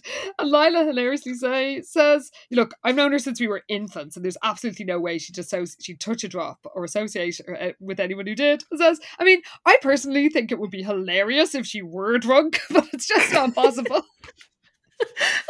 There's also a great bit because when she sees this for the first time, she thinks she'd never seen Elizabeth act like this. Never in all the years she had known and despised her. Seriously, we are getting a better class of ghostwriter from now on. They're enjoying themselves a lot. They are going in. It's great. So Winston then rushes up looking for Mr. Pritchard, as he says, because there's a big gang of Big Mesa kids and they're all demanding to get in. So Nathan hurries off to help him, and Lila swoons because she's fed up with all these stupid boys of Sweet Valley High, whereas Nathan Pritchard was a man. Uh-oh. Meanwhile, Liz is just going buck wild as they're having a great time. Oh my God, they really are. Like, they're dancing up a storm, like ridiculously so. But yeah, they're just they are having a great time and just laughing loads. And they're like, oh, we're so good at this. And just, talking about how much fun they're having. They kind of bump into Ken and Terry, and Sam is very solemn and goes, excuse us, we're tangoing. And they start laughing again. Everyone's kind of looking at them, kind of going, what is going up with these two? And then Liz says, how about the Charleston? Do you know how to do that? And then another weird tie-in with where we are with the TV series at the minute, because he goes, yeah, sure, like that movie where the kids are dancing in the gym and the floor opens up and they fall into a swimming pool. So he's talking about It's a Wonderful Life, and like the last episode of the TV show that we recapped was You Call This a Wonderful Life, which was the Sweet Valley take on It's a Wonderful Life. So that really made me laugh because this keeps happening and it's so not on purpose. I cannot stress enough how we are not that organized. Not even vaguely. But I did like this little synergy. So they keep up their drunken antics, which are highly entertaining. But Enid is concerned because she knows like something's up with Liz. But Liz is like, I'm fine. I'm sorry I was such a dick with you. You know, you're my best friend, and I know, you know. I'm sorry, Hugh. Like, I hope we're still friends. And he's like, yeah, we are. But are you okay? And she's like, yeah, I'm fine. Like, she's just really just staggering around. She is really entertaining, I have to say. Drunk Liz. Oh, honestly, Diary Liz and Drunk Liz are great fun. Yes. If only she had got into a car, Drunk Liz would just be like, do you know what? Good for you. Yeah. One off. Like, you're not doing this every week. It's fine. So Liz returns to the dance floor, staggers off. They do a lot of staggering off together, and I don't know why the mental image is really funny and the two of them just sort of waddling around the place. But she tells Sam, like, she just doesn't give a shit about the prom queen stuff. Do you know what? It's stupid. It's not her. It's Jessica's sort of thing. She was born to be prom queen, and Sam agrees, and she's like, look, I don't need to change. I don't need to compete with Jessica. I'm brilliant the way I'm great the way I am. And Sam was like, you are great the way you are, and Jessica's great. I love her, but you're you. Don't change, Liz. And they fling their arms around each other, and then this is really convincing drunkenness, because she grabs Sam and drags him over to some of the other girls from the committee and says, I have an announcement. As of this moment, I am why can't I say this stupid word? Withdrawing from the race for prom queen. Whoopst among us has not been that stupid drunk person. Truly just stumbling over very straightforward words and simply cannot get them out. But yeah, so Andrea and Patty are kind of amazed by this. They're like, what are you talking about? She's like, yep, I'm dropping out. Tell people not to vote for me. I won't accept the crown. Let Jessica have it, right? And Sam is like, yeah, let Jessica have it. So yeah, she's like, it doesn't matter to me that she'll get to go to Brazil. And so what if she screws up as spokesperson for the rainforest? So what? Oh my god, it's so I'm laughing now because soon there'll be tears. But yeah, they it's basically, so what if Jessica fucks it up? I don't see my girl, it's not my problem. And she and Sam hit the dance floor again. She feels like a huge weight has been lifted from her shoulders. Oh. So, cut to 10 p.m. Winston announces the prom queen. Of course, it's Jessica. But then she hears that Liz has dropped out, and she realizes as the crown is placed on her head, and as or actually before the crown is placed on her head, she starts hearing people say, "Oh, Liz dropped out." Like, yeah, I think she's on her way up. She's on her way up to the stage, maybe, and she can hear someone say, "Yeah, she probably would have won anyway, but it certainly didn't hurt her chances." Like that, Liz dropped out at the last minute, so she's kind of putting on the big smile, but feels like the heart had been carved out of her triumph, and she's like, "Why would Liz have dropped out?" And then she realizes it was probably her dirty trick. Yeah, this is it. So she's kind of there's no kind of pleasure in the win really at all for her. Yeah. So she wonders as the crown of flowers, indeed, is placed on her head. The crown of flowers feels heavy. Its sweetness smothered her. Was it really worth it? She wonders. So Todd, of course, is doing his duty, which seems again to involve a lot of admin, handing out raffle prizes and things. Oh God. And he's noticed Liz's wild moves, and he looks at the dance floor just in time to see grab Elizabeth by the waist and flip her head over heels. Miraculously, she landed on her feet, and they went on dancing 3 times as fast as anybody else. What is in this bunch? Like, honestly, it's not just vodka. No, I need answers. Like, something is happening here because they are basically professional dancers now. Yes. So, Jessica joins him on stage. She's won her crown, and he admits he's surprised Liz didn't win. And before Jessica can say anything, Alan Waters from the Oracle needs them to pose for pictures. But while the camera is flashing, Todd sees Sam and Liz wrapped around each other. It's so stupid. Like, why do you think that they are doing something behind your back? It's not even behind your back, it's in front of your face. Exactly, why did your heart drop? This is obviously an innocent spectacle. I know, but then again, it is Todd and Liz, and those two are always ripe for fucking misunderstandings. And oh my God, I can't believe you're cheating on me. When literally true. Oh my God, we had the diary where it was like 2 lines of a letter, and it was like, "Go to the woman you really love." Get out of here, cute buns. Well, yes, he sees Liz fling her arms around Sam's neck, and he wraps both of his arms around her waist. They're locked in a tight embrace. So baffled and pained, he thinks, "How could you do this to me?" Jessica is still being photographed, and she can't really concentrate on it. And as Alan finishes up, she noticed that Liz and Sam aren't dancing together. Their arms wrapped around each other. They stumbled across the floor, charting an erratic path towards the table where they'd left their things. Jessica realizes she could barely walk. She could barely stand. What on earth had Jessica done to Elizabeth? Bit late now, Jessica. Fucking hell. So meanwhile, Bruce is with his pathetic, horrible, unlikable goons. Like, again, how is Bruce the most popular person if he's hanging out with fucking Ronnie and racist thug Charlie?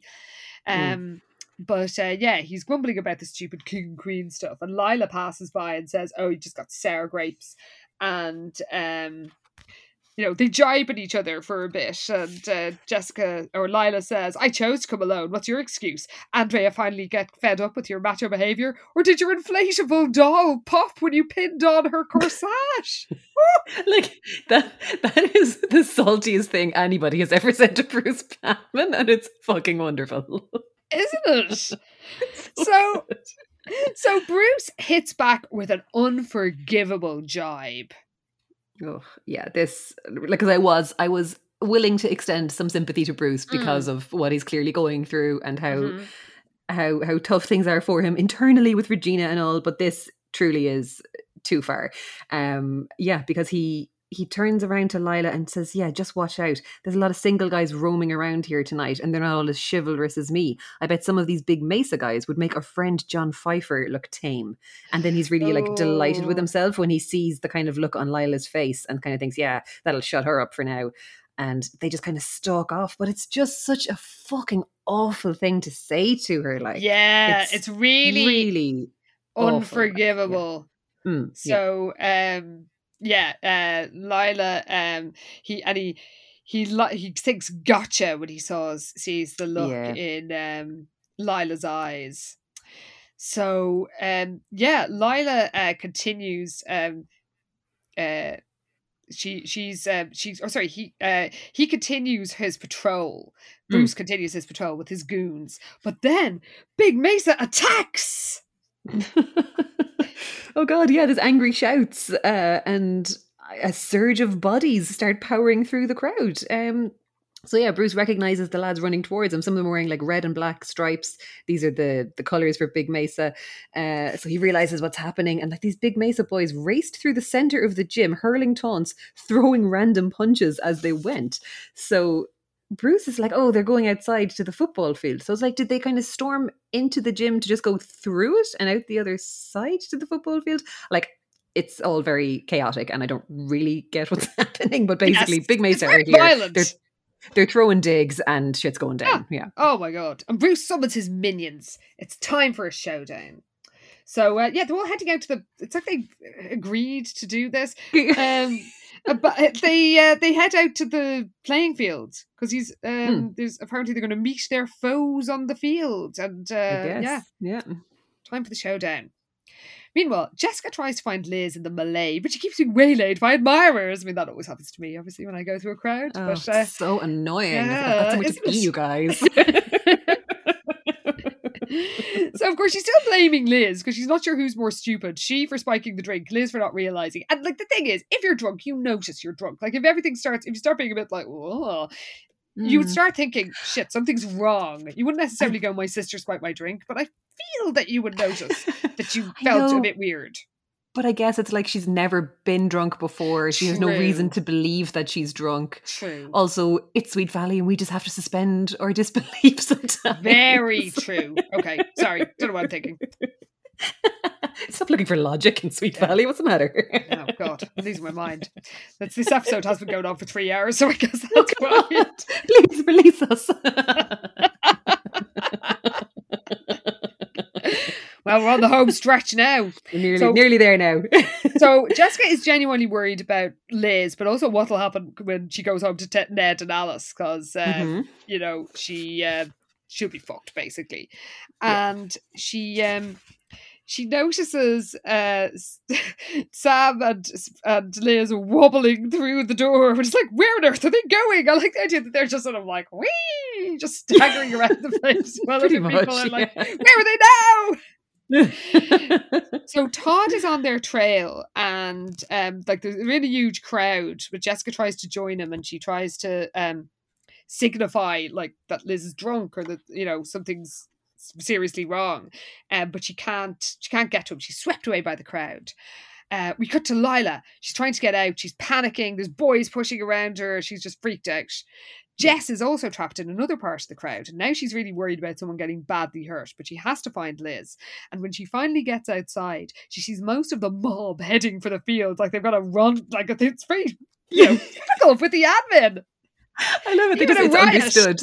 Yeah, even the riot had paperwork probably. Or like, so we agree we're going to meet out on the football field. Okay, cool. So she can't find Liz and Sam, and then she sees them just as they get into the Jeep. Shit. Yeah. So she's obviously panicking, freaking out. It's all very, again, dramatic. There's moonlight shimmering on their hair. Both were blonde. The boy was tall. And she kind of sees the icy blue dress. It's very like, the girl's dress seemed to float a ghostly paler than pale blue because we are getting atmos-fucking-ferric. So she sees them, climb into the Jeep. She runs after them to try and stop them, but she trips and falls. But she's like, fuck, Elizabeth cannot drive in this condition. She's trying to stop them. They can't hear her or see her. When she falls, of course, she can't catch up with them in time. By the time she kind of scrambles back to her feet, they are gone. And it is serious. So desperate Todd runs up and Jessica says, Liz is not herself. We have to go after her. We cut back to the school or the gym where Lila is trying to get out, and there is a kind of hilarious moment where some big Mesa girls face off against some Sweet Valley girls, and there's like, what, are you too chicken to go out in the field? Says a statuesque platinum blonde. Yeah, are you too scared to see your wimpy boyfriends get beaten to a pulp? And one of the Sweet Valley girls says, we're not scared of anything, but we are sick to our stomachs from having to look at your ugly faces. Don't you think you better run back to Big Mesa and cry fall into your coffins before the sun rises, or are those plastic fangs? And then the first big Mason girl basically goes, why yada? And he lunges at her. Pretty much, yeah. Her friends are like struggling to restrain her, and Lila is like, "Oh fuck, I am not getting involved in this." So also, while this is going down, Lila is kind of eyeballing some of the big Mesa girls, and she's like, "Bad dye job." Yeah, I do like so that. She's even in a riot, she's got an eye for style. Yeah. She's still on the ball. But yeah, it's all, everyone is freaking out. Like, Lila is really getting worried now. It's like a force beyond anyone's control seemed to have taken over the night. So it's all a bit fucking panicky. She kind of turns to run off away from where this fight is about to break out, and someone kind of grabs her shoulders. So she freaks out and then realizes it's Nathan. So she's like, oh God, thank God it's you. So Nathan is like, okay, are you all right? Things are getting out of hand here and we've had to call the police. So he's like, look, in the meantime, I'm just telling everyone I see to just leave the gym as quickly as possible. And she's like, I'm trying to, but I fucking can't get out of here. Everyone's pushing and shoving. She kind of realizes her whole body is shaking because obviously this is really having an effect on her. So Nathan kind of sees how serious this is, and he's like, okay, look, let's get you out of here. So he kind of leads her out of the crowd. And she's really grateful. She's like, oh God, thank God he's here. He's the only fucking sane, grown-up, responsible person in this whole place, which, yeah, fair. But he kind of eventually gets out of the gym and kind of they kind of end up in like a corridor where there's loads of other students as well, like in this hallway, and people are kind of still coming up behind them. But Nathan kind of finds like there's like a half open door of a classroom, and he's like, okay, in here, just to kind of get away from this kind of crush that's about to happen. He can see that she's really upset. And she's really panicky, and upset by this. Yeah.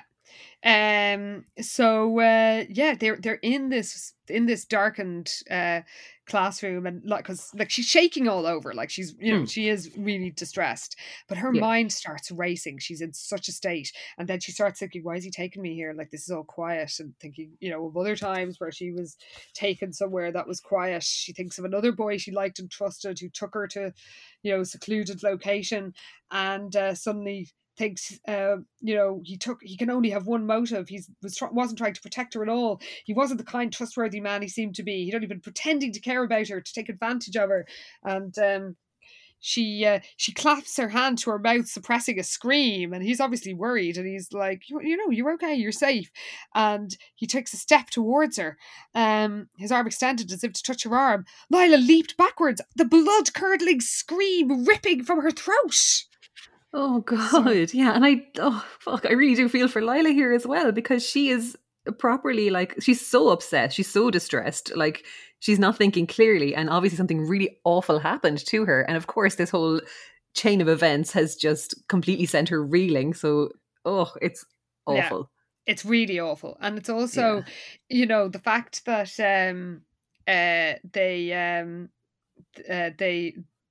there is no, I kind of have weird feelings about this is actually realistic. Yes. I'm not sure how useful it is in a book aimed at young teenagers to have a sort of false rape accusation. Because obviously we do know, yes, these things do happen, but they are very rare. And while in the context of the story, it's actually quite, as a story, it's very well done. Like, in fairness to it, like, it is quite convincing that Lila would have all these feelings, and Nathan is very clearly shown to be a good guy and a professional. Yeah. I think that's fine for a book for adults. I'm not sure how great it is in a book that 11-year-olds are going to be reading. Where it could be like, well, but something happens to them, they're just going to be paranoid, and never. This is it, again. It is a case of like how necessary really is this? Like, yes, it's very dramatic and it is realistic in a sense, but like, is it really necessary to be presented as like this kind of thing happens? It's like, it doesn't though. Like, Well, meanwhile, Bruce races out onto the pitch, stripping as he goes. Oh my goodness, he's taking off his shoes and everything. I don't know why he does this, but it's hilarious.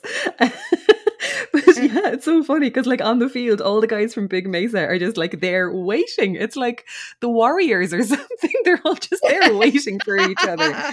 It's just so funny.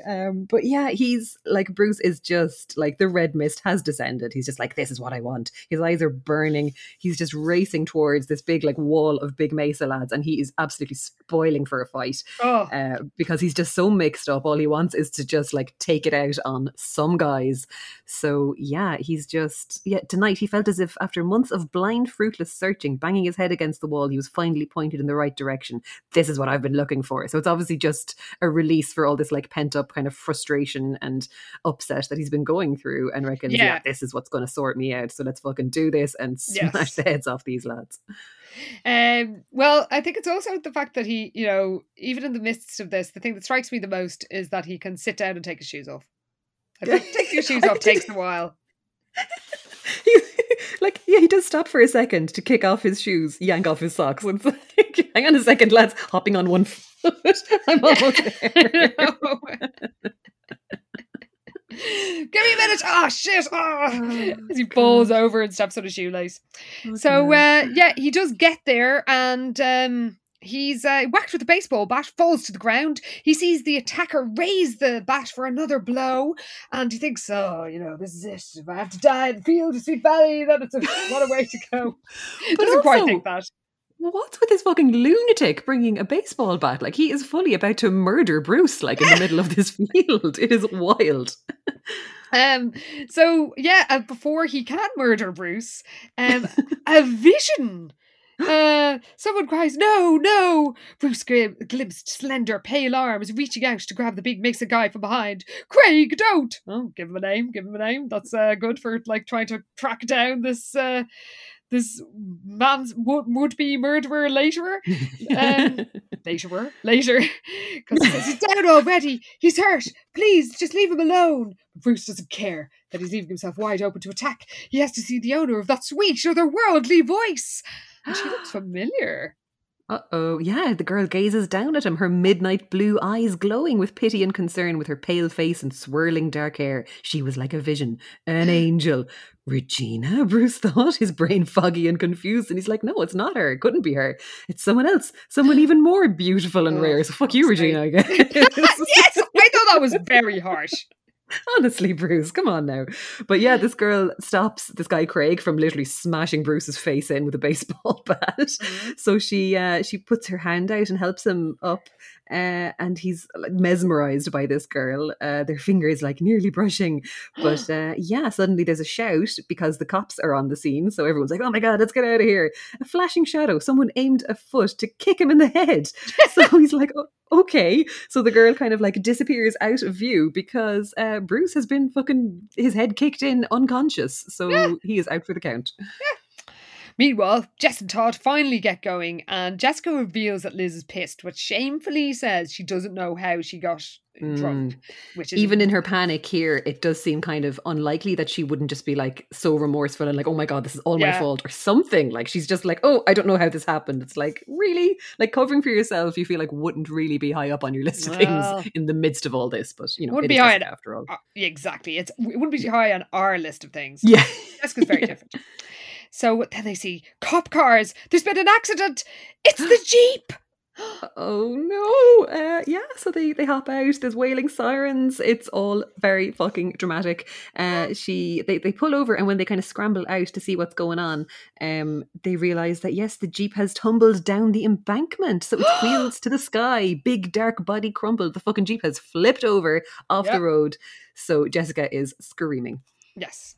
We cut back to Sweet Valley High. All is chaos as the cops arrive. They hear Lila scream and they rush into the classroom where Nathan assures them that, no, sorry, look, it's okay, I'm her counsellor, I'm looking after her, basically.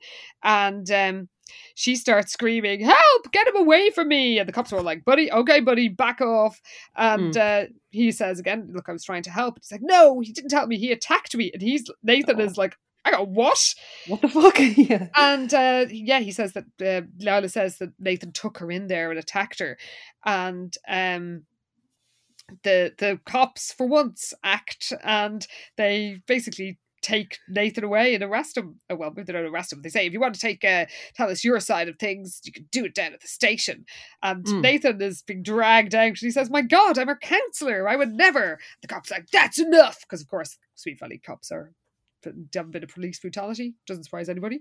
Yeah. And the other cop says to Lila, do you feel strong enough to come to the station to register a formal complaint against your attacker? And Lila gives a jerky nod and says, yes. And then we go back to the crash site. A desperate, Jessica runs past the barriers. She hears somebody say, "It's a darn shame. No one could have made it through that crash alive. And so young. It's a darn shame."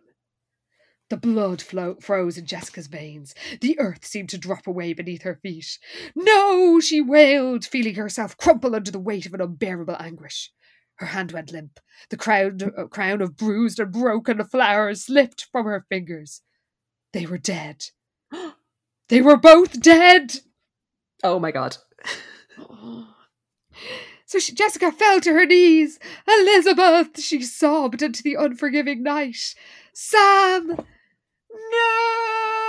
Oh no! And that, 3 hours later, is the end of A Night to Remember. Oh my God. It's fucking cliffhangers all the way down, lads. Oh. Holy shit. My arse is... I don't think we're ever meant to just sit in one place for 3 hours. Oh my God. Wow. I'm going to need to do some yoga with Adrian after I get up from here. But Jesus. that Oh my was A God. Night to Remember. How are you feeling? Fucking hell. I'm pumped, man. I'm pumped to the max. Oh God. Like, it is, in fairness, it's very exciting. Like, Oh, Jesus. my God. We've We're got 3 Bruce hours, knocked I think. unconscious after a ghostly Regina alike. Oh And my you goodness. gotta love another doppelganger. I mean, come on. Shit, yeah. Wow. That's what we do here. Not the first. Oh my God. Oh. Well, after all that, I mean, it's hard to top it, but do you have any stats and outfits? I know you do. I mean, yeah, obviously. A book that length, I should fucking hope so. So yes, the Wakefield blondness has gotten 5 mentions. And Okay, I'm actually surprised. but the blue-green eyes got 6, which is pretty good. Okay, yeah, that's actually more than usual. I think it's definitely more than we've had in a while. Oh, definitely. Yeah. I feel like the last time we talked about stats and outfits, I was doing a tally of all the episodes. So any number is going to feel kind of small after saying 394 mentions of blondness in comparison. But yes, outfits aplenty as well. I'm sure everyone is glad to hear. So where are we? Oh, yes. So at the beach party. God, remember the beach party 3 hours ago? Oh, well, that feels like it was another life where I think Doesn't I had it? feeling in the lower half of my body. Truly, my God. Well, Winston was looking goofy as usual in Hawaiian print baggy shorts while he was dancing up a storm with Maria. When Liz and Jess are kind of talking about the jungle prom and kind of telling the guys about it back at the start. Jessica says that she's thinking of wearing a leopard print mini. This is when she thinks she'll be able to pull off a costumed element to it. When Alice swans in and makes Lila jealous of the perfect Wakefield family unit, she is wearing an emerald green linen coat dress and chunky gold jewellery is finishing off the elegant look because she's also carrying a brown leather briefcase because she is a businesswoman. Quite a look. It actually does look or kind of sound very nice. Andrea turns up in a very 80s outfit, as you mentioned, when she's hanging around Bruce, making a show of herself, because she is wearing tight faded jeans, a boxy pink raw silk jacket, white tank top, and a hopeful smile. God love her, the poor sap. I know. I mean, at least it's silk, though. There's always that. Oh, true. Yeah, well, there's got to be silk, actually. I'd be a bit disappointed if there wasn't any silk in this. Well, there you go. In this final, this grand finale. Indeed, the dress that Liz and Jess both tried on. And then saw each other in, to their horror. The dress was beautiful, midnight blue taffeta with a low-cut neck and back, apparently. So racy indeed. Liz is looking through... Enid is looking through dresses and stops at a simple flowing rose pink dress with a lace collar and a dropped waist. Very 80s as well. So very, it's very like something Molly Ringwald would wear, isn't it? In something. Yes. Oh my God. Is that is the Pretty in Pink dress. The pink. It kind of is, actually. It is. No, it is. I actually made a note of I meant to make a note of that. It is. That has to be because that is the Pretty Pink prom dress. Dropped waist, lace collar. Lace top. Yeah. Yeah. When she fucking ruined her friend's cool 50s dress and made that monstrosity out of it. So yeah. Still angry about it nearly 40 years So annoyed. Man, I only watched Pretty in Pink for the first time like last month, I think, and I was furious about that dress. That was the first 15s film I ever saw. Ooh. Yeah, I think I was about 11 when I saw it. And, very exciting. And even then I was appalled by that dress. Yeah, fair. So when Liz is trying on the dress, she slips out of her polo shirt and Bermuda shorts. Again, Florida retiree. That is how they roll. Lila is flipping through her enormous wardrobe. So there's a whole bunch of things here. So she goes through a cherry red tank dress. She pauses at some baggy black linen shorts and jacket set. She also finds a hunter green velvet dress that she's looking at to possibly wear to the prom. And I think there was another one here. And also, she hangs up the velvet gown and then reaches for a sexy gold sequined cocktail dress. So she has dresses aplenty in that wardrobe of hers. And where's my next thing? Hang on. Oh, yes. This is one of the outfits that the Sweet 16 magazine people turned up with for Liz and Jessica to wear for the photo shoot. So it's a colourful jungle print mini dress with Tagua nut buttons, which apparently is an organic rainforest product. I just like the idea that they're getting sort of eco-friendly fashion in 1993. Fair enough. I mean, good for them. Yeah. When Jessica walks in a full 45 minutes late and strikes a pose, she's wearing a tank top and teal green sand-washed silk shorts. So silk shorts or silk shorts. It's I mean, you know what? I'm glad there's at least one. Well, there you go. Maybe the tank top was silk too. Who knows? God, what else? Okay, so the actual dresses for the prom. Liz's dress is an ice blue shade that makes her eyes sparkle like gems. Is there more about that? I think this is like a full skirt. Oh, she wears it with dangly pale earrings. But there's a bit more detail, I think, on Jessica's dress because it's a ruby red strapless dress that clung to every curve. So hers is definitely the sexy one out of the two. Wild and sexy, she says. Oh, well, there you go. Winston has livened up his black tuxedo with a bright floral cummerbund and bow tie. Of course he has. Which is great. And then it kind of zips through a whole bunch of the Sweet Valley High students and kind of more of the colours they're wearing than anything else. So Cheryl is wearing a bright lemon yellow dress. Terry's dress is peacock blue. Dana Larson looked feline in a black and orange tiger striped mini dress. Oh my God, I love it. Fucking great. Amy is wearing a silver sheath. What else do we have? Lila in the end actually wore a short black and fuchsia flowered dress. And Nathan looked nautical and cute in his navy blue sports coat, white Oxford shirt and slightly rumpled khakis. Of course he's got khakis. Of course he does. I mean, he might be reasonable and sound, but he's still in Sweet Valley after all. But and that's the outfits. Well, you know what? I don't know. Do we have this has been 3.5 hours long. Maybe we should save people's diary comments till next week or next episode and have a comment bonanza, because we did hear a lot of we had some great feedback about the last episode, but I don't know if we've as Mr. Bennett says about Mary in Pride and Prejudice. Mary, you have delighted us long enough. Right.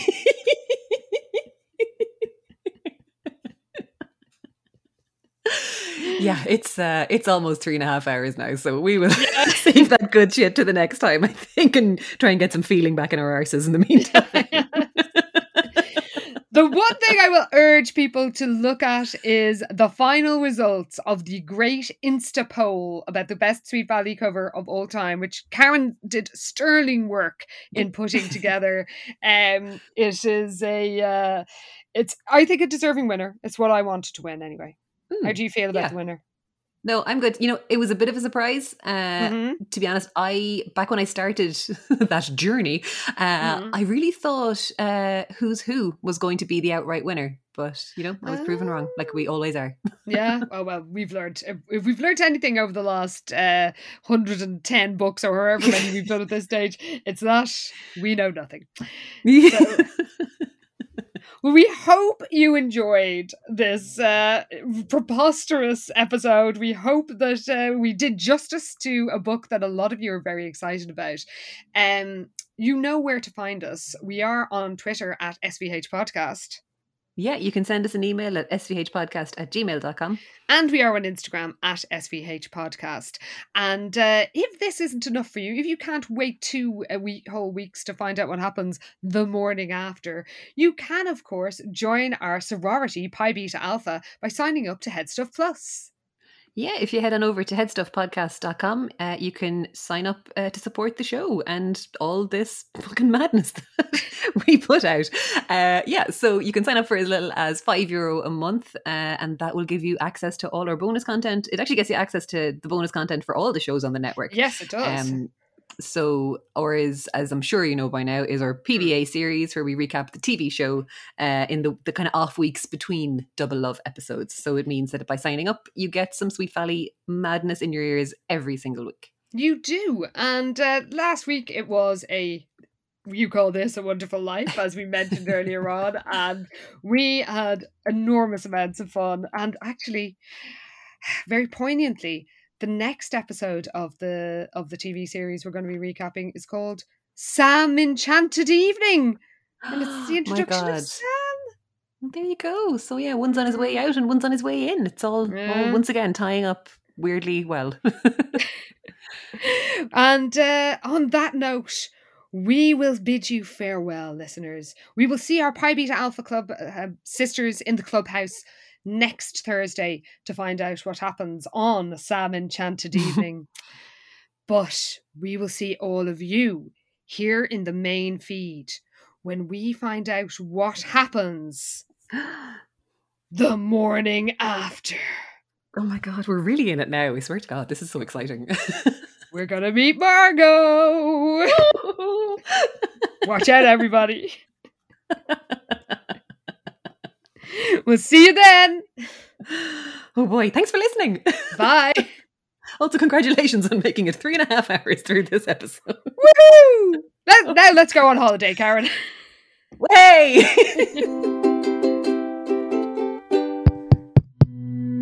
This show is part of the Headstuff Podcast Network, a hub for the creative and the curious. Shows are produced in association with Headstuff and the Podcast Studios Dublin. Find out more or become a member at headstuffpodcasts.com. Experience the difference at Woodhouse Buick GMC. From the GMC Acadia to the Buick Encore, we're sure to have a vehicle that fits your lifestyle. Our climate-controlled showroom guarantees a comfortable shopping experience every time you visit. Plus, our commitment to our customers continues well beyond the date of purchase. You will leave our lot feeling comfortable and confident in your new vehicle. Start your car buying journey today, in-store or online at WoodhouseBuickGMC.com. We are professional grade.